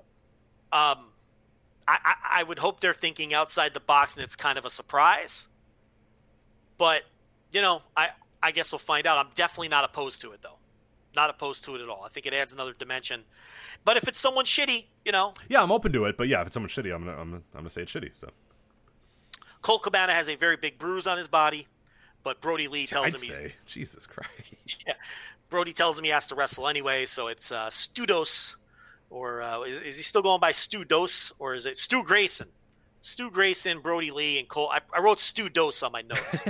Yeah, I don't think he's doing that gimmick anymore. But yeah, I wrote Zima Ion. And yeah, I wrote Zima Ion. He hasn't been Zima Ion since like 2013. But yeah, for me, you know, it's hard to write and watch at the same time. People think it's easy. So they take on SCU. It's a 6-man match. You know, it's fine. It was a Nothing match. To write out. It's a match. All you need to know here is, once again, Brody Lee does the heavy lifting and then gifts Colt Cabana the pin. And Colt takes it. He's all right with that. He's like, oh, yeah, I'll take the pin. Yeah, a little pay window. A little trip to the pay window. Yeah. He's good with it. Big smile on his face after the matches, you know. So he's not officially in the Dark Order, but he's definitely reaping the benefits as Brody Lee continues to court him. I don't know where this is going. I don't think Colt's going to end up in the Dark Order. I think Brody's just going to turn on him at some point or something. But who knows? We'll just have to let it play out. Anything to add to this? Not really. Yeah, just a match. A good story match, but not a match that really really blew any. So it's fine. It was a good match. Fight for the Fallen. COVID relief is the gimmick this year. Cody versus Sonny Kiss. FTR versus Lucha Brothers. The Jurassic Express versus the Elite. So the Bucks and Kenny Omega getting back together for a 6-man match. And, of course, Mox versus Cage. That looks awesome. That looks like a really good lineup. So looking forward to that. That is next week, right? I believe so, yes, yeah. Next week's got a lot of stuff. You got the Fight for the Fallen and then 2 pay-per-views. Slammiversary and the Horror Show at Extreme Rules. So yeah, so next week we will review Fight for the Fallen, we will preview Slammiversary, we will preview the Horror Show at Extreme Rules. So we're not going to talk about the Horror Show at Extreme Rules this week, but we will preview the Horror Show at Extreme Rules next week, and then in 2 weeks we're going to review the Horror Show at Extreme Rules. Right? And potentially our last WWE review ever, but we'll see how it goes. And which one will that be? The Horror Show at Extreme Rules. Right. Orange Cassidy versus Chris Jericho. Orange comes right after him, a tope early, and then Jericho eventually takes over, and he's doing some back work, really worked over Orange Cassidy's back through a couple of commercial breaks, setting up the not the Billy Goat's Curse, that's Cabana. What is Jericho the called? Lion Tamer?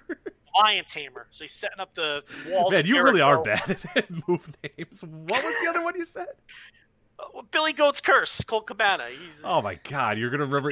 So instead of the Lion Tamer or the Boston Crab or you're going with Billy Goat's Curse. Billy it's Goat's the first thing that popped in my head. It's not even the same move, by the way. But right. The Billy Goat's Curse is a reverse Boston Crab, isn't it?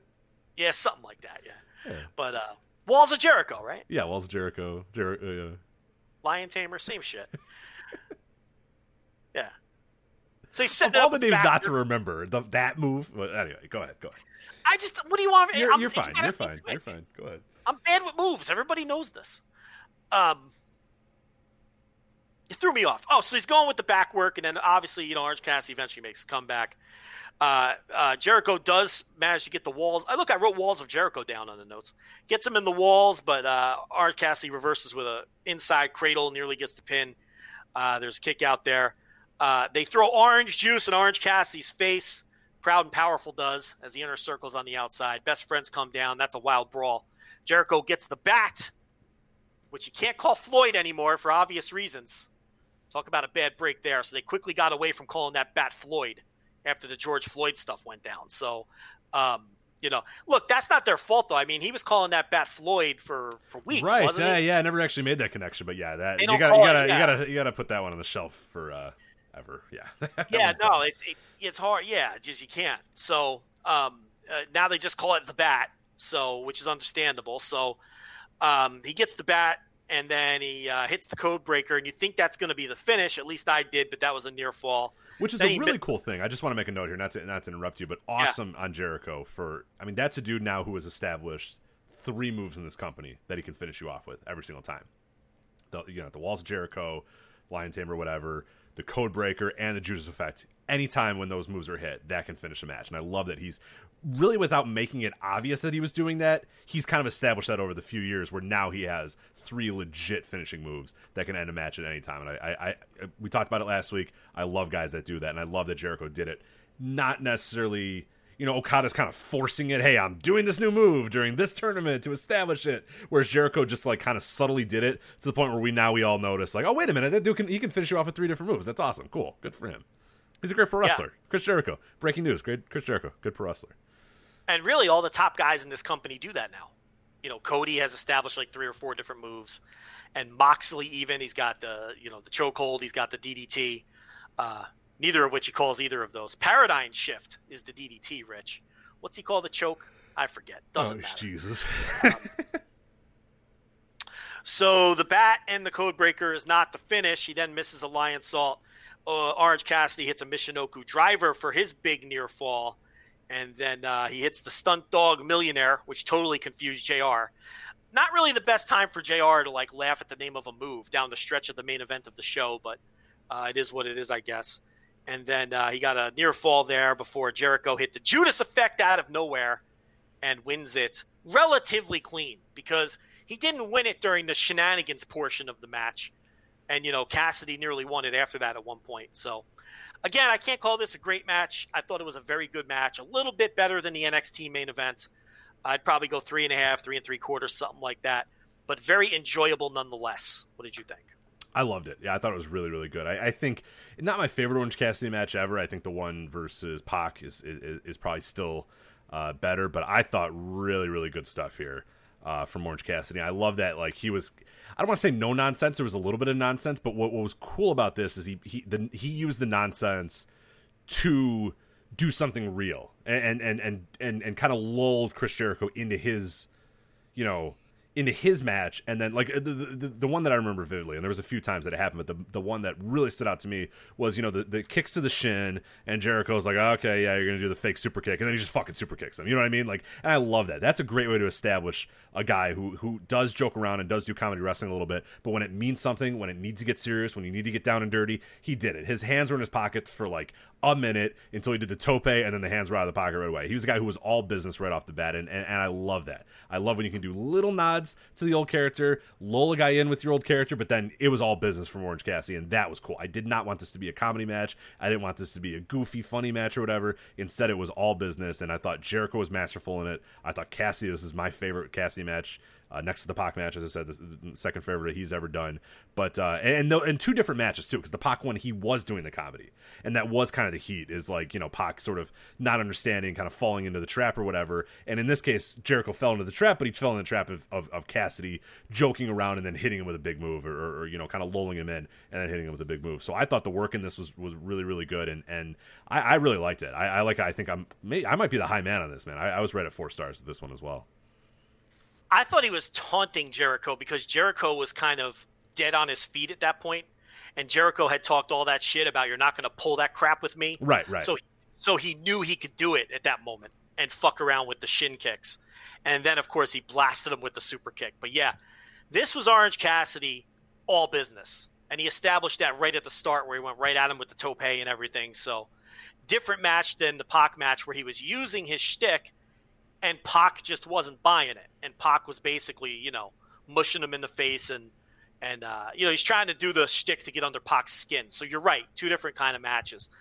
I preferred the Pac match, I think, to this one, but they were both very good. It's like I said, this Orange Cassidy does not make my skin crawl the way that his indie work did, because it's different. It's not. And I understand why he did it the way he did on the indies, because that's what the people are paying for. People are going there to drink beer, have a good time, and see their meme wrestlers. I understand it, and I don't knock him for it. And it got him this job. He was the most over indie wrestler in the country, bar none, without question, for about a 1-year period there. And it got him this gig. And he's now a full-time Major League Pro wrestler, and good for him. And they've made the right adjustments to it. I agree with everything you said. It's just you like the match a little better than I did. Let's do these ratings real quick, and then we'll talk a little bit about the just what the fuck is going on in WWE before we preview the New Japan shows and close out the show. So 715,000 viewers for Dynamite, a .28 in the demo, 759,000 viewers and a .20. NXT wins. NXT. Yeah. Please don't get me started. Please don't get me started. Another ratings win for NXT. 2 weeks in a row, baby. Yeah. So this has kind of been the pattern the last few weeks where NXT has more total viewers by, 1 week was a wide margin, but generally a slim margin. But AEW has a wide gap. Well, the last 2 weeks, a wide gap in the demo. 2 weeks ago was very close. But the last 2 weeks has been a wide gap. In fact, the .08 gap in the demo this week is the widest demo gap between the two shows since Jericho Tyson had their confrontation 4 or 5 weeks ago or whatever it was. So they've increased the gap in the demo. It's a pretty sizable gap, but NXT continues to win in total viewers. Now, I have a couple of takes on that, and then I'll see what you think. AEW, once again, just like last week, swept all of the demos with the exception of 50+. And that's been the case the last 2 weeks. After 3 weeks ago, NXT stole a couple of those demos. Okay, when they came very close to beating AEW in the 18-49. That week it was 0.22 to 0.19. And that's the closest that they've ever come, except for the 1 week that they won. But the last 2 weeks, AEW has reclaimed all of the demos with the exception of the over 50s. So, they're back with a healthy lead here over NXT in the demo. And I think NXT gives more away.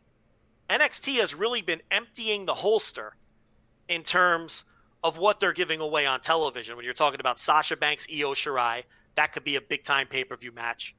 You're talking about Keith Lee, Adam Cole, which is obviously a unification match, no less, which obviously is a TakeOver main event.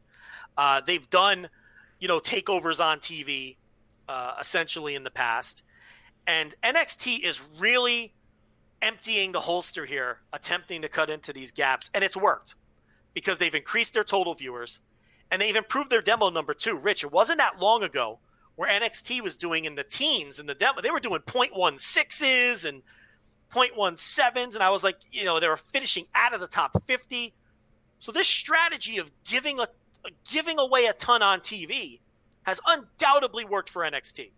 It hasn't been enough to overtake AEW in the demo, but they came real close a few weeks ago, and it has helped them, regain some of that demo back and add to their total viewers.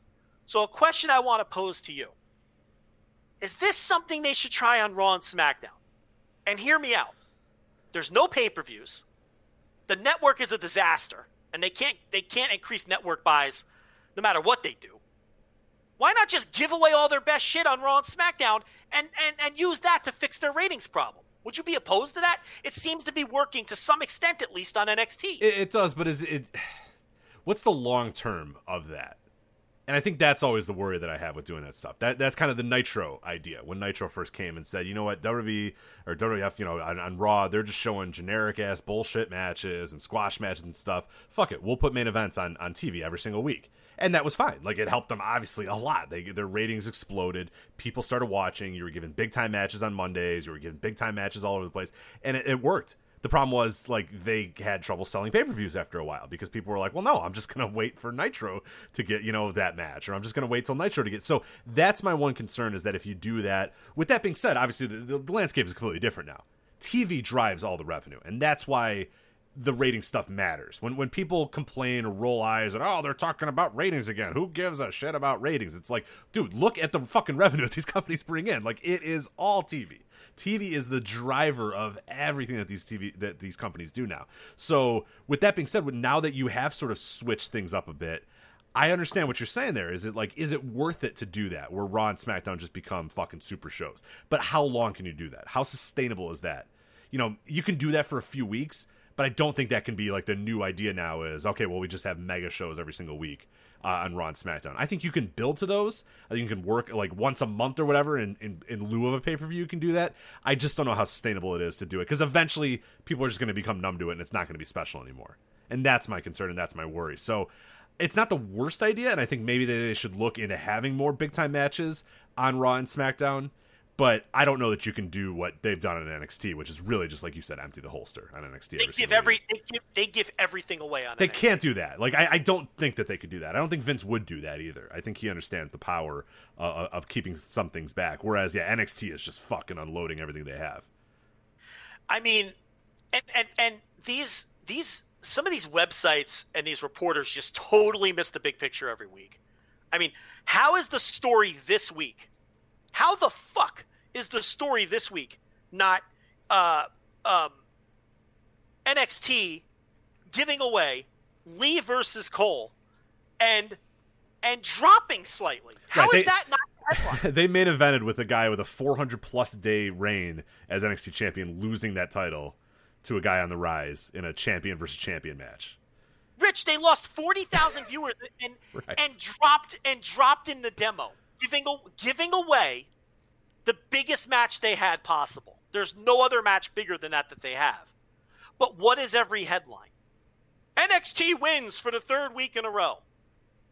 It's like, if you are in the wrestling media, and we know the wrestling media is complete dog shit. It's fucking garbage, filled with absolute amateurs. Amateurs. That's not everybody. By the way, there are some. Yeah, you're going to say the number here, but 90% of them suck. The 10% are really, really good, but yeah. Are amateurs. And you know who exposes themselves as the amateurs? People who write headlines that say NXT wins for the third week in a row, thinking that NXT winning total viewers by the margin of error is the story. When the story is they give away all of their biggest matches and they drop this week, giving away Lee versus Cole. Right. Well, and it's a byproduct, unfortunately, of the Monday Night Wars, because that's the thing that we always get when we talk about, hey, the total viewers don't matter, the demo matters, the demo's what drives everything. The demo, Tony Khan can scream about how the demo matters and tweet about it or whatever. But the thing we always get back in our replies are, well, like in the Monday Night Wars, it was just about total viewers. Yeah, well, maybe the Monday Night Wars wasn't right. Like, you know what I mean? Maybe perhaps Eric Bischoff was just bragging about something that probably didn't matter much. Also, it was fucking 30 years ago. It's a different landscape now than it was then. It was 22 years ago. Things changed. In 2042, things are going to be different than they are today. Okay? But isn't that the number one answer we get? Well, in the Monday Night Wars, it was just about total viewers. Well, yes. Yeah, you're absolutely right. And I'm not calling any one or two people out. I mean, we had literally 25 messages and replies saying, well, I don't understand. Well, in the Monday Night Wars, and I had to lose the Monday Night Wars. Forget about the Monday Night Wars. Those also didn't matter either. The other thing, too, the fallacy of the Monday Night Wars as well is Eric Bischoff used that to puff his chest about the Monday Night Wars, and I won 83 weeks or whatever. But ultimately, it didn't mean fucking shit. His company was out of business in 3 years. And they were making money, but he was so obsessed with winning a worthless ratings war that he sunk the company into fucking debt, for in 99 and 2000 to the point where they couldn't get out of it and they were done in a little while. So it's maybe let's not just look at the Monday Night Wars and go, well, in the Monday Night, maybe that wasn't the best business move. You know what I mean? Instead of worrying about total viewers. Right now in 2020, the landscape the way it is, the way that people are being paid, both AEW and WWE, it is about what you can do in the key demos and what those networks are going to pay for you to do in those key demos. That's it. Both of these companies' survival is completely dependent on the television revenue. They don't want a bunch of old assholes watching these shows. They don't care. And the television revenue is derived by doing well in the 18 to 49 demo. Period. It isn't like it was to... Picture the year 2042 in your mind. Can you even fathom what the world is going to look like in 2042? I really don't want to. I really don't want to. My point here is we are as far removed from 2042 as we are from 1998. And yet people will tell you that, in 1998 it mattered. Well, it doesn't. That's fucking ancient fucking history. What happened in 1998? Things change. And if television advertisers all of a sudden decided that total viewers is what mattered, we'd focus on total viewers because that's what they would then chase. That's what would drive the cart, right? If television advertisers suddenly decided that people over 50 are what mattered. Right. That's what everyone would chase, and that's what we would focus on. The funny thing is, people think that it's an us or a certain people in wrestling thing. The sports, the people that tweet out these charts, what's it sorted by, Joe? 18 to 49. That's the other thing, too, where people are arguing about this, and I'm it's sorted by 18 to 49. It's clearly what's important. The only reason that the good wrestling media focuses on the 18 to 49 without completely disregarding the total viewers, but it's clearly secondary.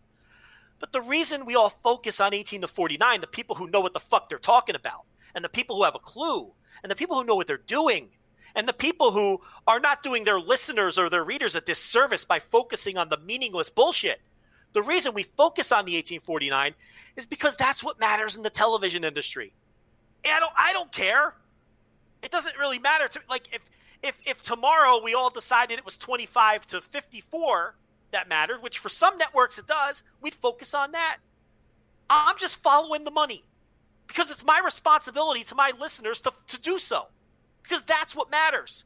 And these television deals are what carry these companies. And they're not based on total viewers. MTV's The Challenge is number one every week. They did a .53 this week. Big fat .53. They're at the top of the chart every week. And they did less total viewers than 36 other shows in the top 50.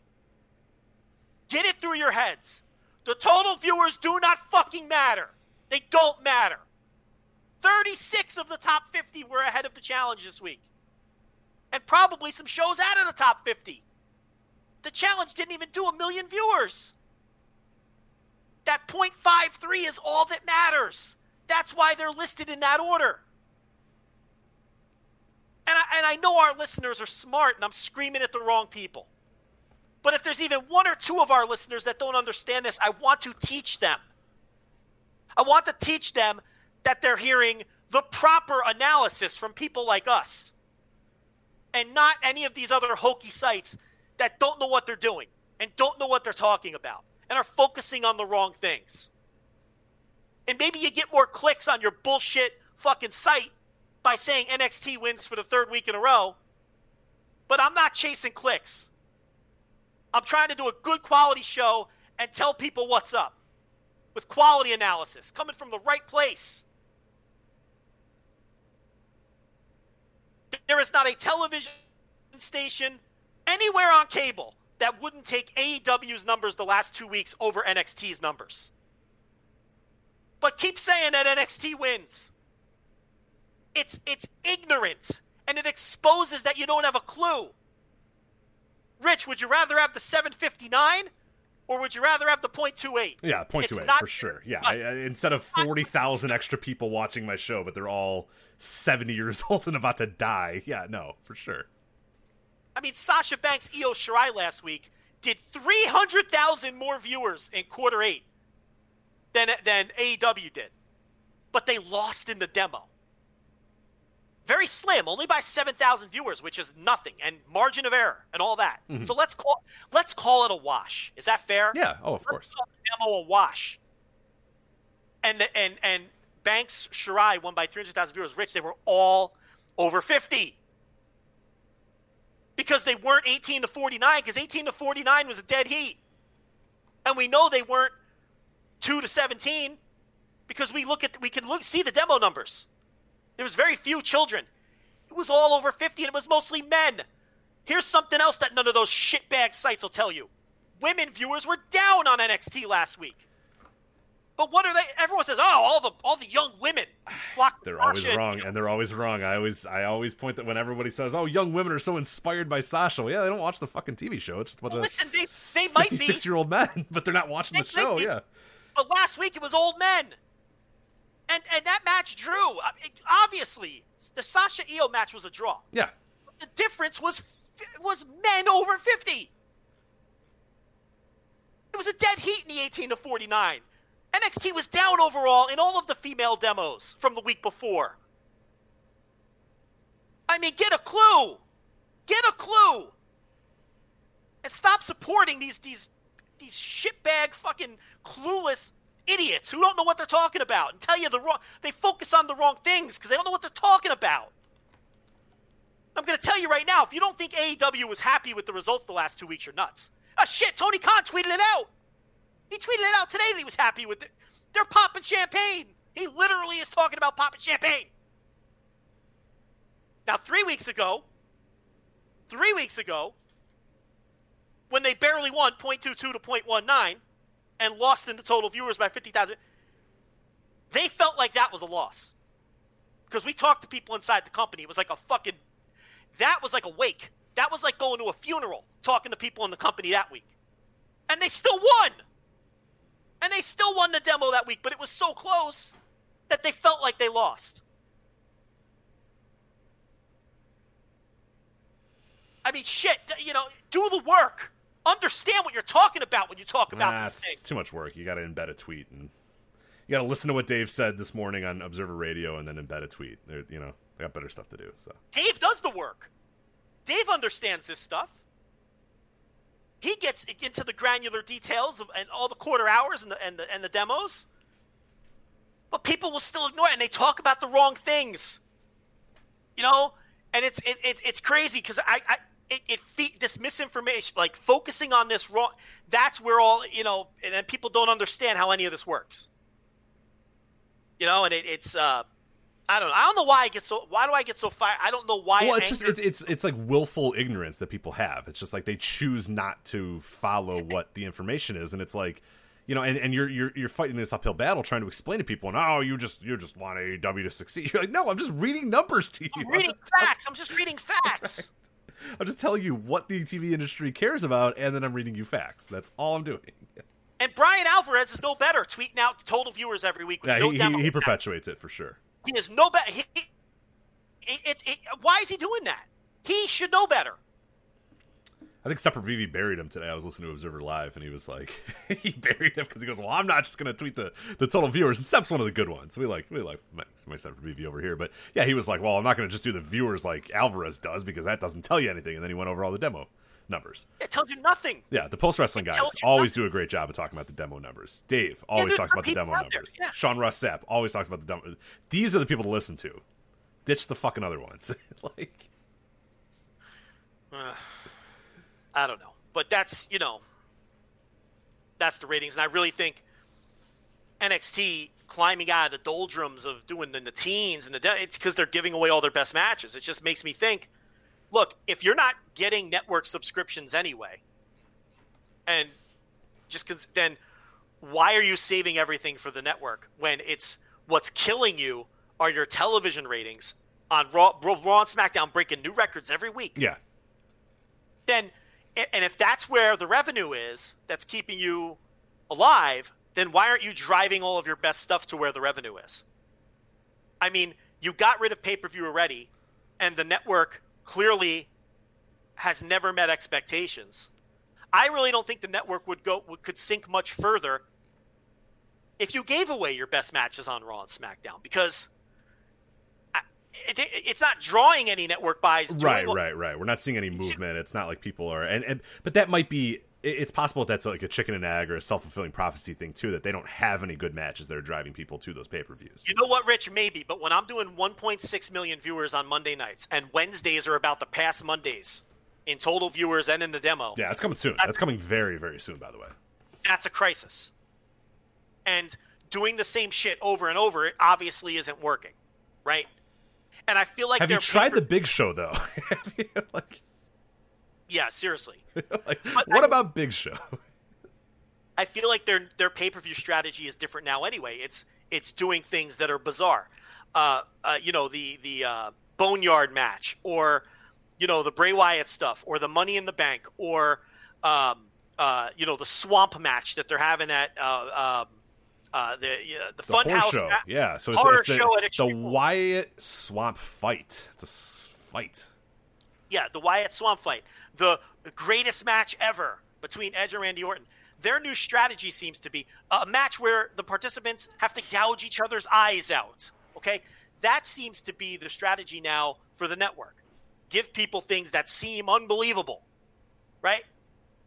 So it's like, if that's going to be the network strategy for the pay-per-views, then seriously, if I'm in the room, I am considering doing all of my best, seeing what's happening with NXT and transferring that strategy to Raw and SmackDown, because it is crisis time.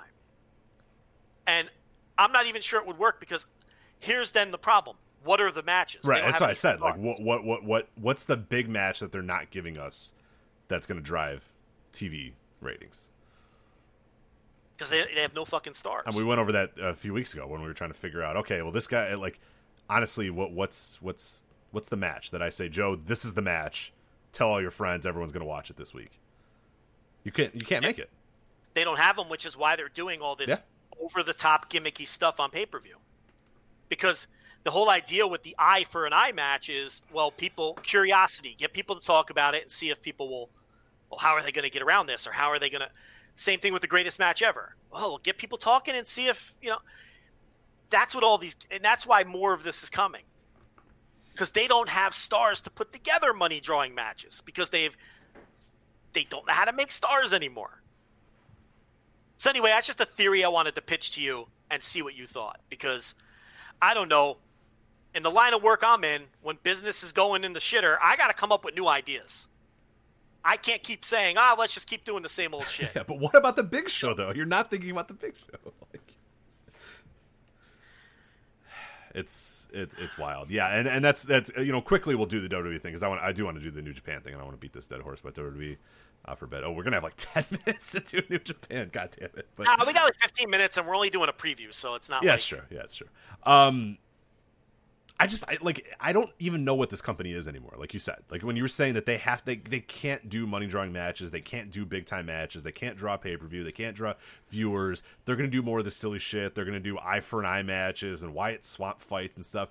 And it's becoming more and more like, I don't understand. And this isn't me. I don't mean this to be like kind of a joking segment. I mean, like, honestly, I'm seriously asking this question. Like, how do we cover or talk about this company moving forward? Like, we've kind of jokingly been like, it doesn't matter what they do. They just they flip a coin and they just book, like, but I honestly have no idea how to talk about this company anymore. How do we preview an eye for an eye match on the show? I think we just keep watching it, and if it's bad, we keep saying it's bad. I mean, I can't fabricate positivity, and I can't sugarcoat things, and I can't feign enjoyment. This is the least I've enjoyed WWE ever in my life. And think of the ground that covers.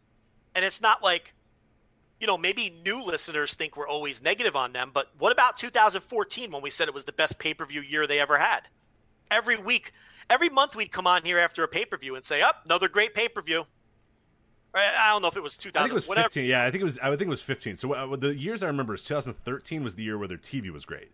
And we said that entire year, holy shit, this isn't going to last. But as long as this is lasting, this is great. Every single week was like great matches on TV. And then 2015 was the, Owens and I think, I don't know if Styles was there yet, but like, Indy Cena doing his shit. Like, there's a lot of stuff going on in 2015 too. And we were like, this is great. Like, the TV stinks, but God, these pay-per-views are great. And we said, I don't know how long it's going to last, but as long as it does, we're going to enjoy it. But we're very far away from that now.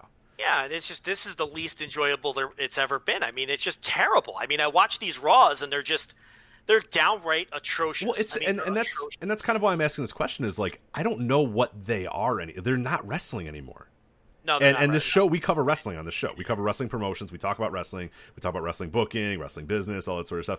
I don't know if that they are this anymore. And I know we're sports entertainment, pal. Like, that sort of bullshit that's been going on for years. But they literally right now are not. I don't know what they are. Because they're not because we can't have traditional pro wrestling talks about them. We can't sit here, Joe, and you say, well, I think Rey Mysterio should win the eye for an eye match. You know what I mean? Because it's a man's eye will literally be gouged out on pay-per-view. Like, we're done with this.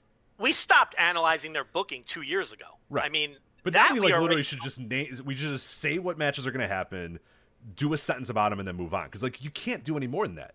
We're doing a disservice to ourselves, wasting our brain power talking about a Wyatt Swamp fight at the horror show at Extreme Rules. Or even just their rank and file matches. None of it means anything. No. It's just bad. It's all of it is bad. And even when there's occasionally a really good match, I mean, there's usually like some kind of bullshit finish, like with the Io Shirai versus Sasha Banks match, or the Asuka versus Bayley match. Like, there's always some bullshit at the end. It's just really bad. I mean, there's only so many ways you can say it. They're the worst wrestling company on earth right now from an enjoyment standpoint. Like, literally nothing redeemable at this point. They don't do good matches, which is impossible given the people that are on the roster. Their booking is terrible. Booking is atrocious. The house-style promos are maybe the worst thing about the entire... The production is bad. Nobody is being built up. There's nothing you can... You can't hitch your wagon to anybody either. You know what I mean? You can't say, I don't like this stuff, but man, this guy is coming up, or I'm excited to see what they do with him, or they're building him up slowly but surely. It's just like, no, nobody matters, nothing matters. A man's eye will be gouged out on pay-per-view, I guess. I don't know how we talk about them moving forward. I guess we just continue what we're doing right now and just blow through it as quickly as possible and just not give any brain power thought. I mean, it sucks, but I think they overinflate the positive reactions they get to this new gimmick match formula.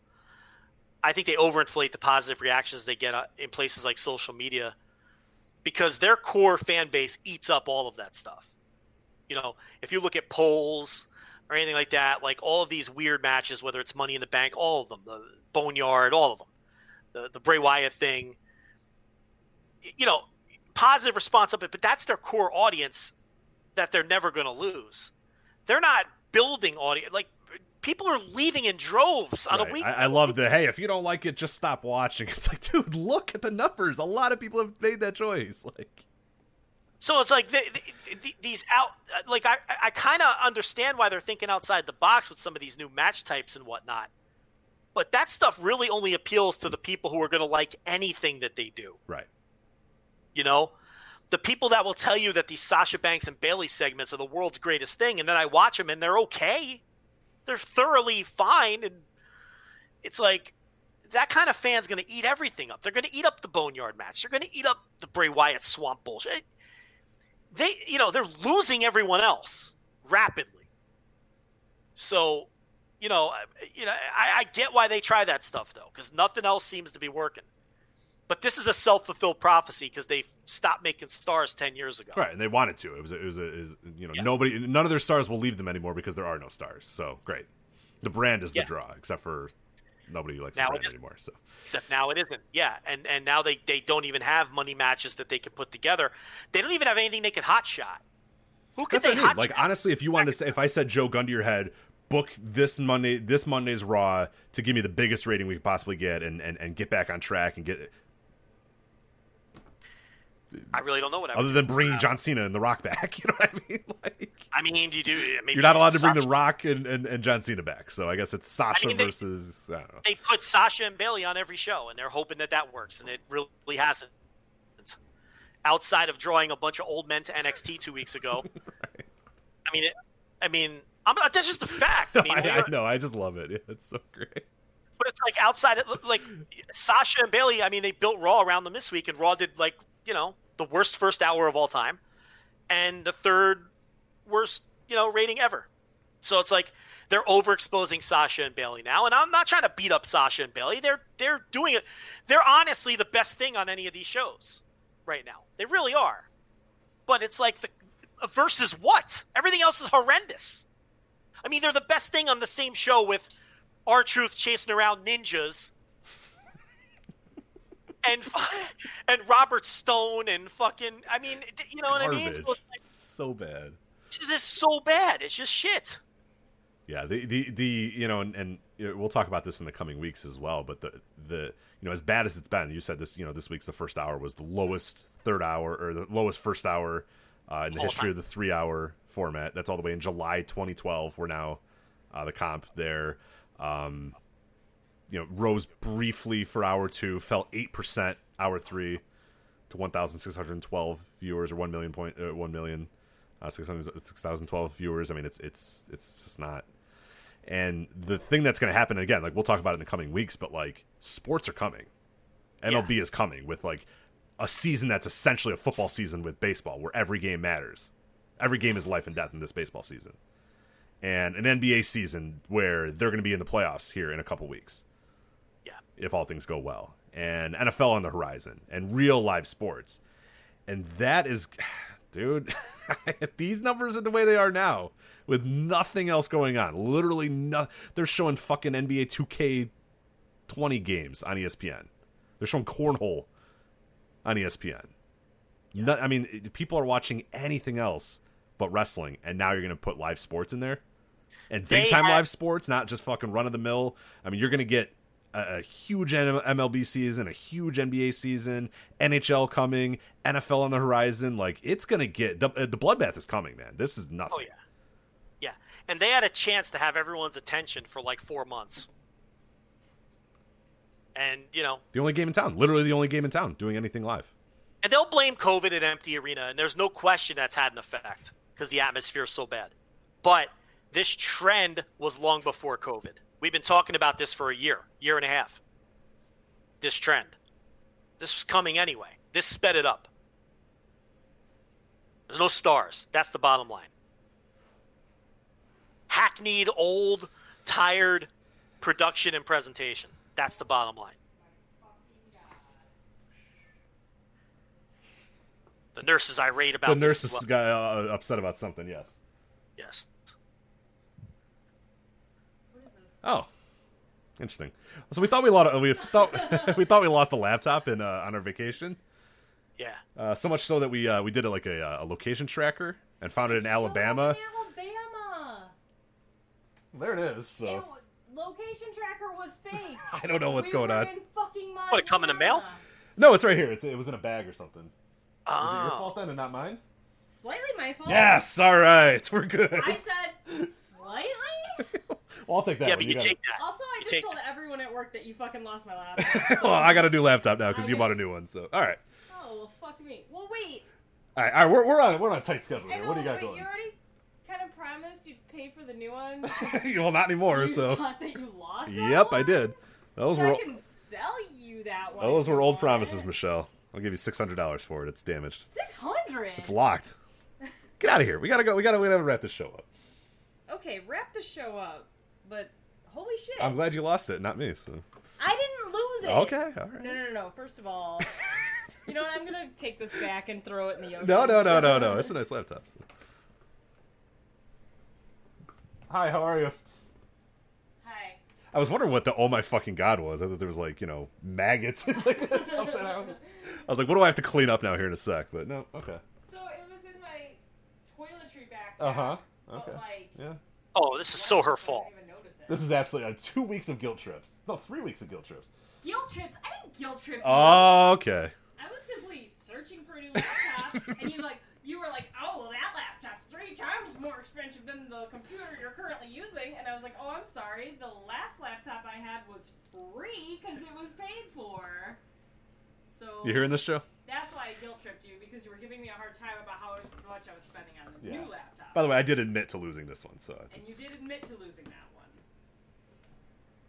All right. the laptop's back, so we're good. Laptop's back. No Rich, it one's- was in- no Rich. one's in trouble. It was in her bag. I It's clearly look. her fault. I know. This is 100% her fault. I It fell was on the in her sword. I fell on the sword, but it is clearly her fault. It's clearly her fault. Yeah. 3 weeks of guilt trips. Done. bag. Oof. Sitting in a bag with her nail polish. Right. The thing is, too, Toiletry. we did like a location thing. I wonder if I can even get into this thing. We did like a location thing, and I emailed Microsoft and was like, somebody stole our laptop, and like I have like a message on there too, like if you find this laptop, you stole it out of our room, you asshole. You know what I mean? Like, Tell them about the burner email. yeah, I made like a burner email account because I don't want to use my real email because we wanted to say, hey, if you feel like if you're the one that stole this laptop and you have any conscience in there, you have anybody, like email us here and like return it or whatever. And I wasn't going to use my real phone number because I'm like, this could be real criminals. You know what I mean? Like I don't want this guy knowing my like real email or my phone number or whatever. So I made like a burner email account and was like, email this address if you have any soul, you asshole from Alabama. Like, no, it was one of Nope. those. That's In right. her bag. In her bag. Yeah, I'm an asshole. Oh boy! Wow, You won this one. I did. That's gonna, man. It's a big win. You got a Between big this and Louis not having cancer, we're riding high. That's right. Things That's were right. going bad for a while here, but we're going. Man. I'm gonna buy a lotto ticket. Let's go. Fine now.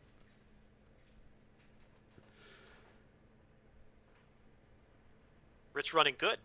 I'm doing pretty good. New Japan Cup. How do we go to it? Do we do it? We got to do it, right? Yeah, we got to do it. We got to transition. All right.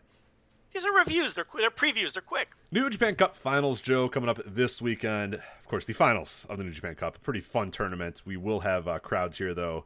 What is it? 4,000 or 5,000, I think, is the number. I forget the exact, but a third full Osaka-jo Hall. The matches on the New Japan Cup Finals, and we have a preview up at voicesofwrestling.com as well, by the way, if you want to read extensive thoughts about this. Great Bash Heel versus Yota Tsuji and Yuya Uemura. I like that Great Bash Heel's getting a straight 2-versus-2 tag and picking up a big win too. I like that. Yeah, I like. yeah. I think they have confidence in Hanma again because he came out here and he's looking pretty damn good. So I don't know what the hell happened. I don't know what drugs he put in his body, but man, I think they have a little bit more because they would not have booked this last year with the state that his body was in last year. So something must be going on with him where they at least have some confidence in him again. And a limited roster. Let's be fair. Sure, So, of course. but I always like when because there's also a Tenkoji match, which you're going to say next. Yeah, And it's like I like when the traditional tag teams have traditional 2-versus-2 tags, and they're facing young Lion teams in both cases, so they're going to pick up wins. exactly. Tenkoji versus Hiroki Goto and Gabriel Kidd. So I wonder who's taking the JOB for that one. I think it might be Gabriel Kidd. Old Gabe Kidd taking that taking the Western lariat strongest arm. Yeah, I think he's the strongest arm is going to right across the chest. It's the end of him. All right, this is the match that everybody is waiting for, Joe, and I know you're chomping at the bit here for this one. Master Wato versus Dookie. I mean, I'm looking forward to it. I think everyone's looking forward to it. We talked about it a little bit when they set the match up. Any kind of undercard singles match that they're going to give you to sink your teeth into, little undercard program or feud, is tremendous stuff. And you look at Dookie's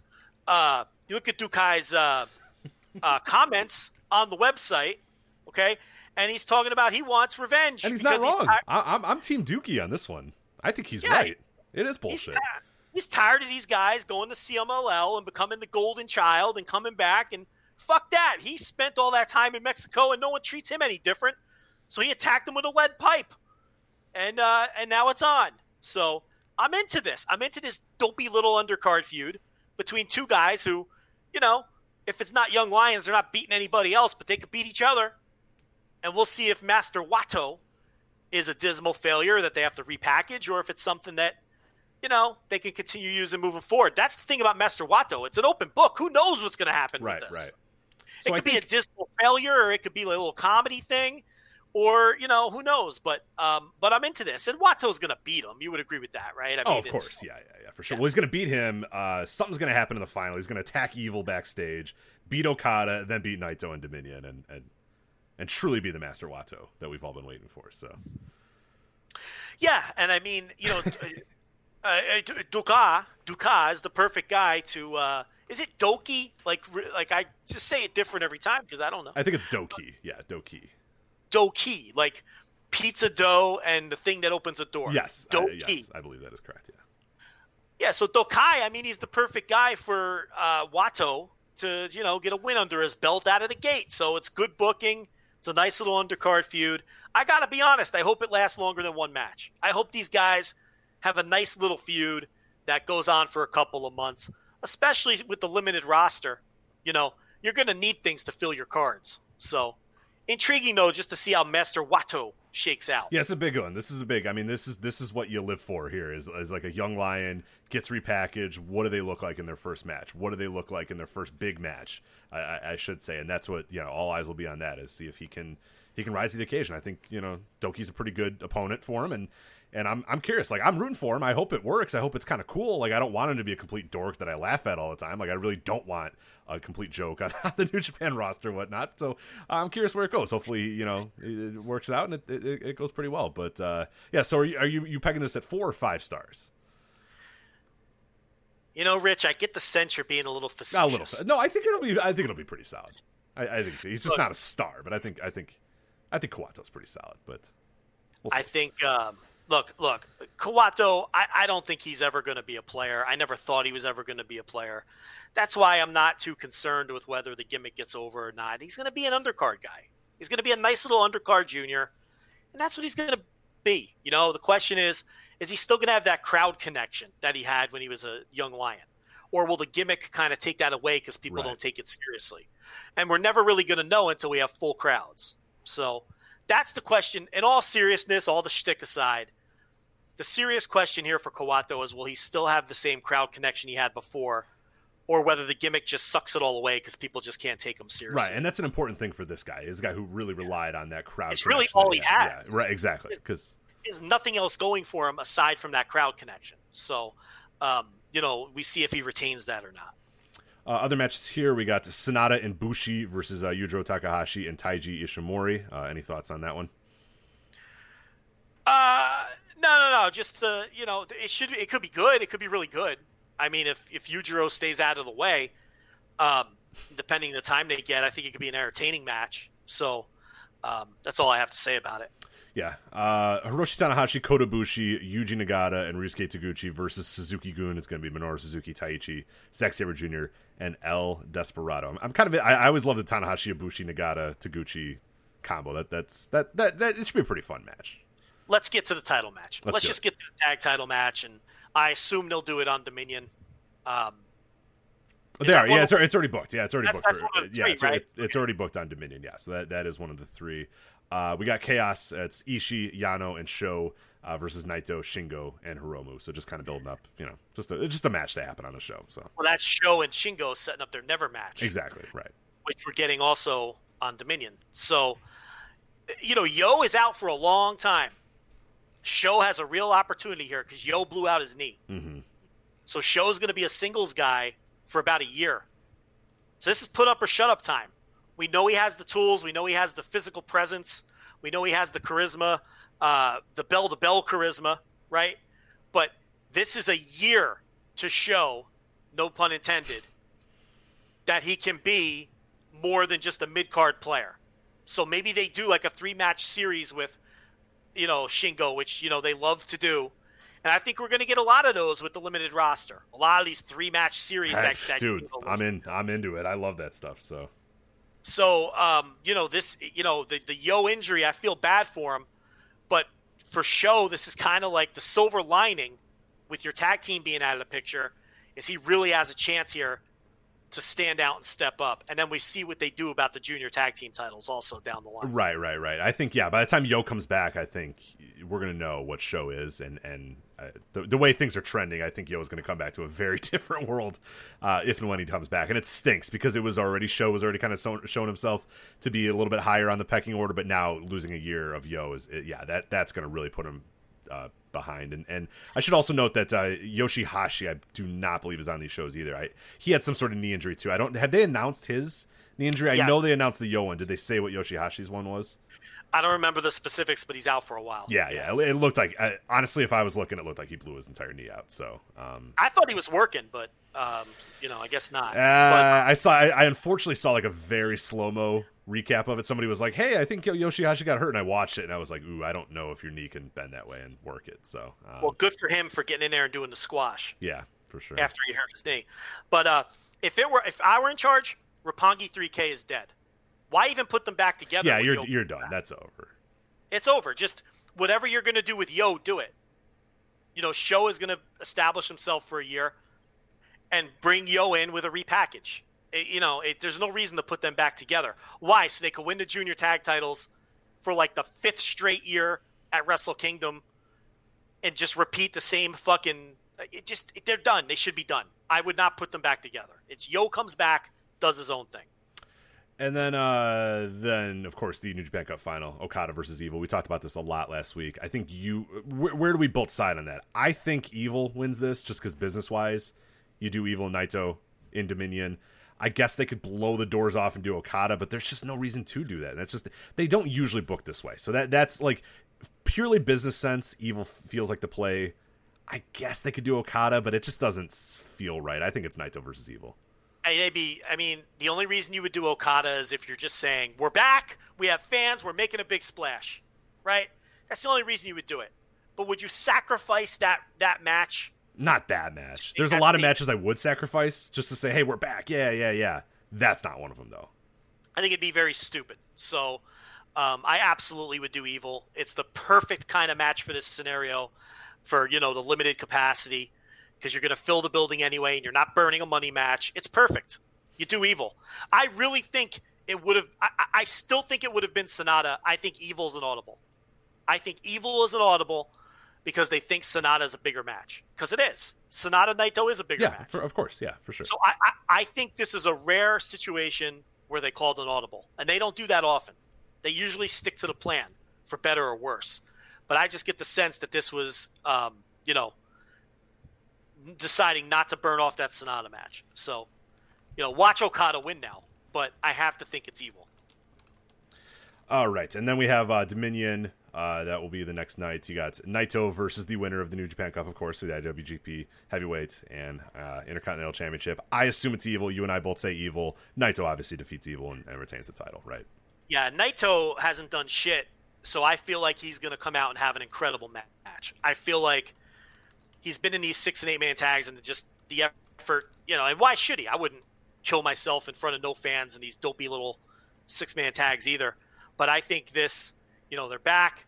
His big run has been interrupted. I think he's going to get in there with either guy and just, have an incredible match. I really think he's going to be driven. Yeah, especially in Osaka too, where he always does Yes. do his best work. So yeah, I'm excited about that. Golden Ace, Hiroshi Tanahashi and Kota Ibushi defend their tag team titles against Suzuki-gun, Taichi, and Zack Sabre Jr. Yeah, let's do what we're going to do here with this. I suspect they'll do a title change, and these two teams will be linked up for I really think they're going to do a lot of repeat stuff with the limited roster. Yeah, I think so too. I kind of actually forgot that Golden Ace was the tag team champions, but it rules. Like when I was going through this card, I was like, "Oh yeah, right. That's so awesome." We've been waiting for years for them to put two main eventers together in a tag team and have them win the tag team titles, and they finally did it. And obviously, it got interrupted or whatnot. But yeah, this is not the last I think of this matchup. I think you're going to get this matchup or this combination, whether it's maybe Minoru Suzuki slides in once or twice or whatever. You know what I mean, in place of Zack Sabre Jr. But that sort of combination of guys is probably going to happen quite a few times. Rich, I think the absence of the IC title, because it's combined right now, is why they put the tag team titles on Tanahashi. Yeah. You need to make that draw. You need to make that become a title that can main event, and it could. Absolutely. I think they were going to headline with them throughout the first half of the year because of the absence of the IC title. It was going to replace the IC title in the pecking order. So, I think that, we'll probably see a title change because I don't think Shingo is going to lose to Sho.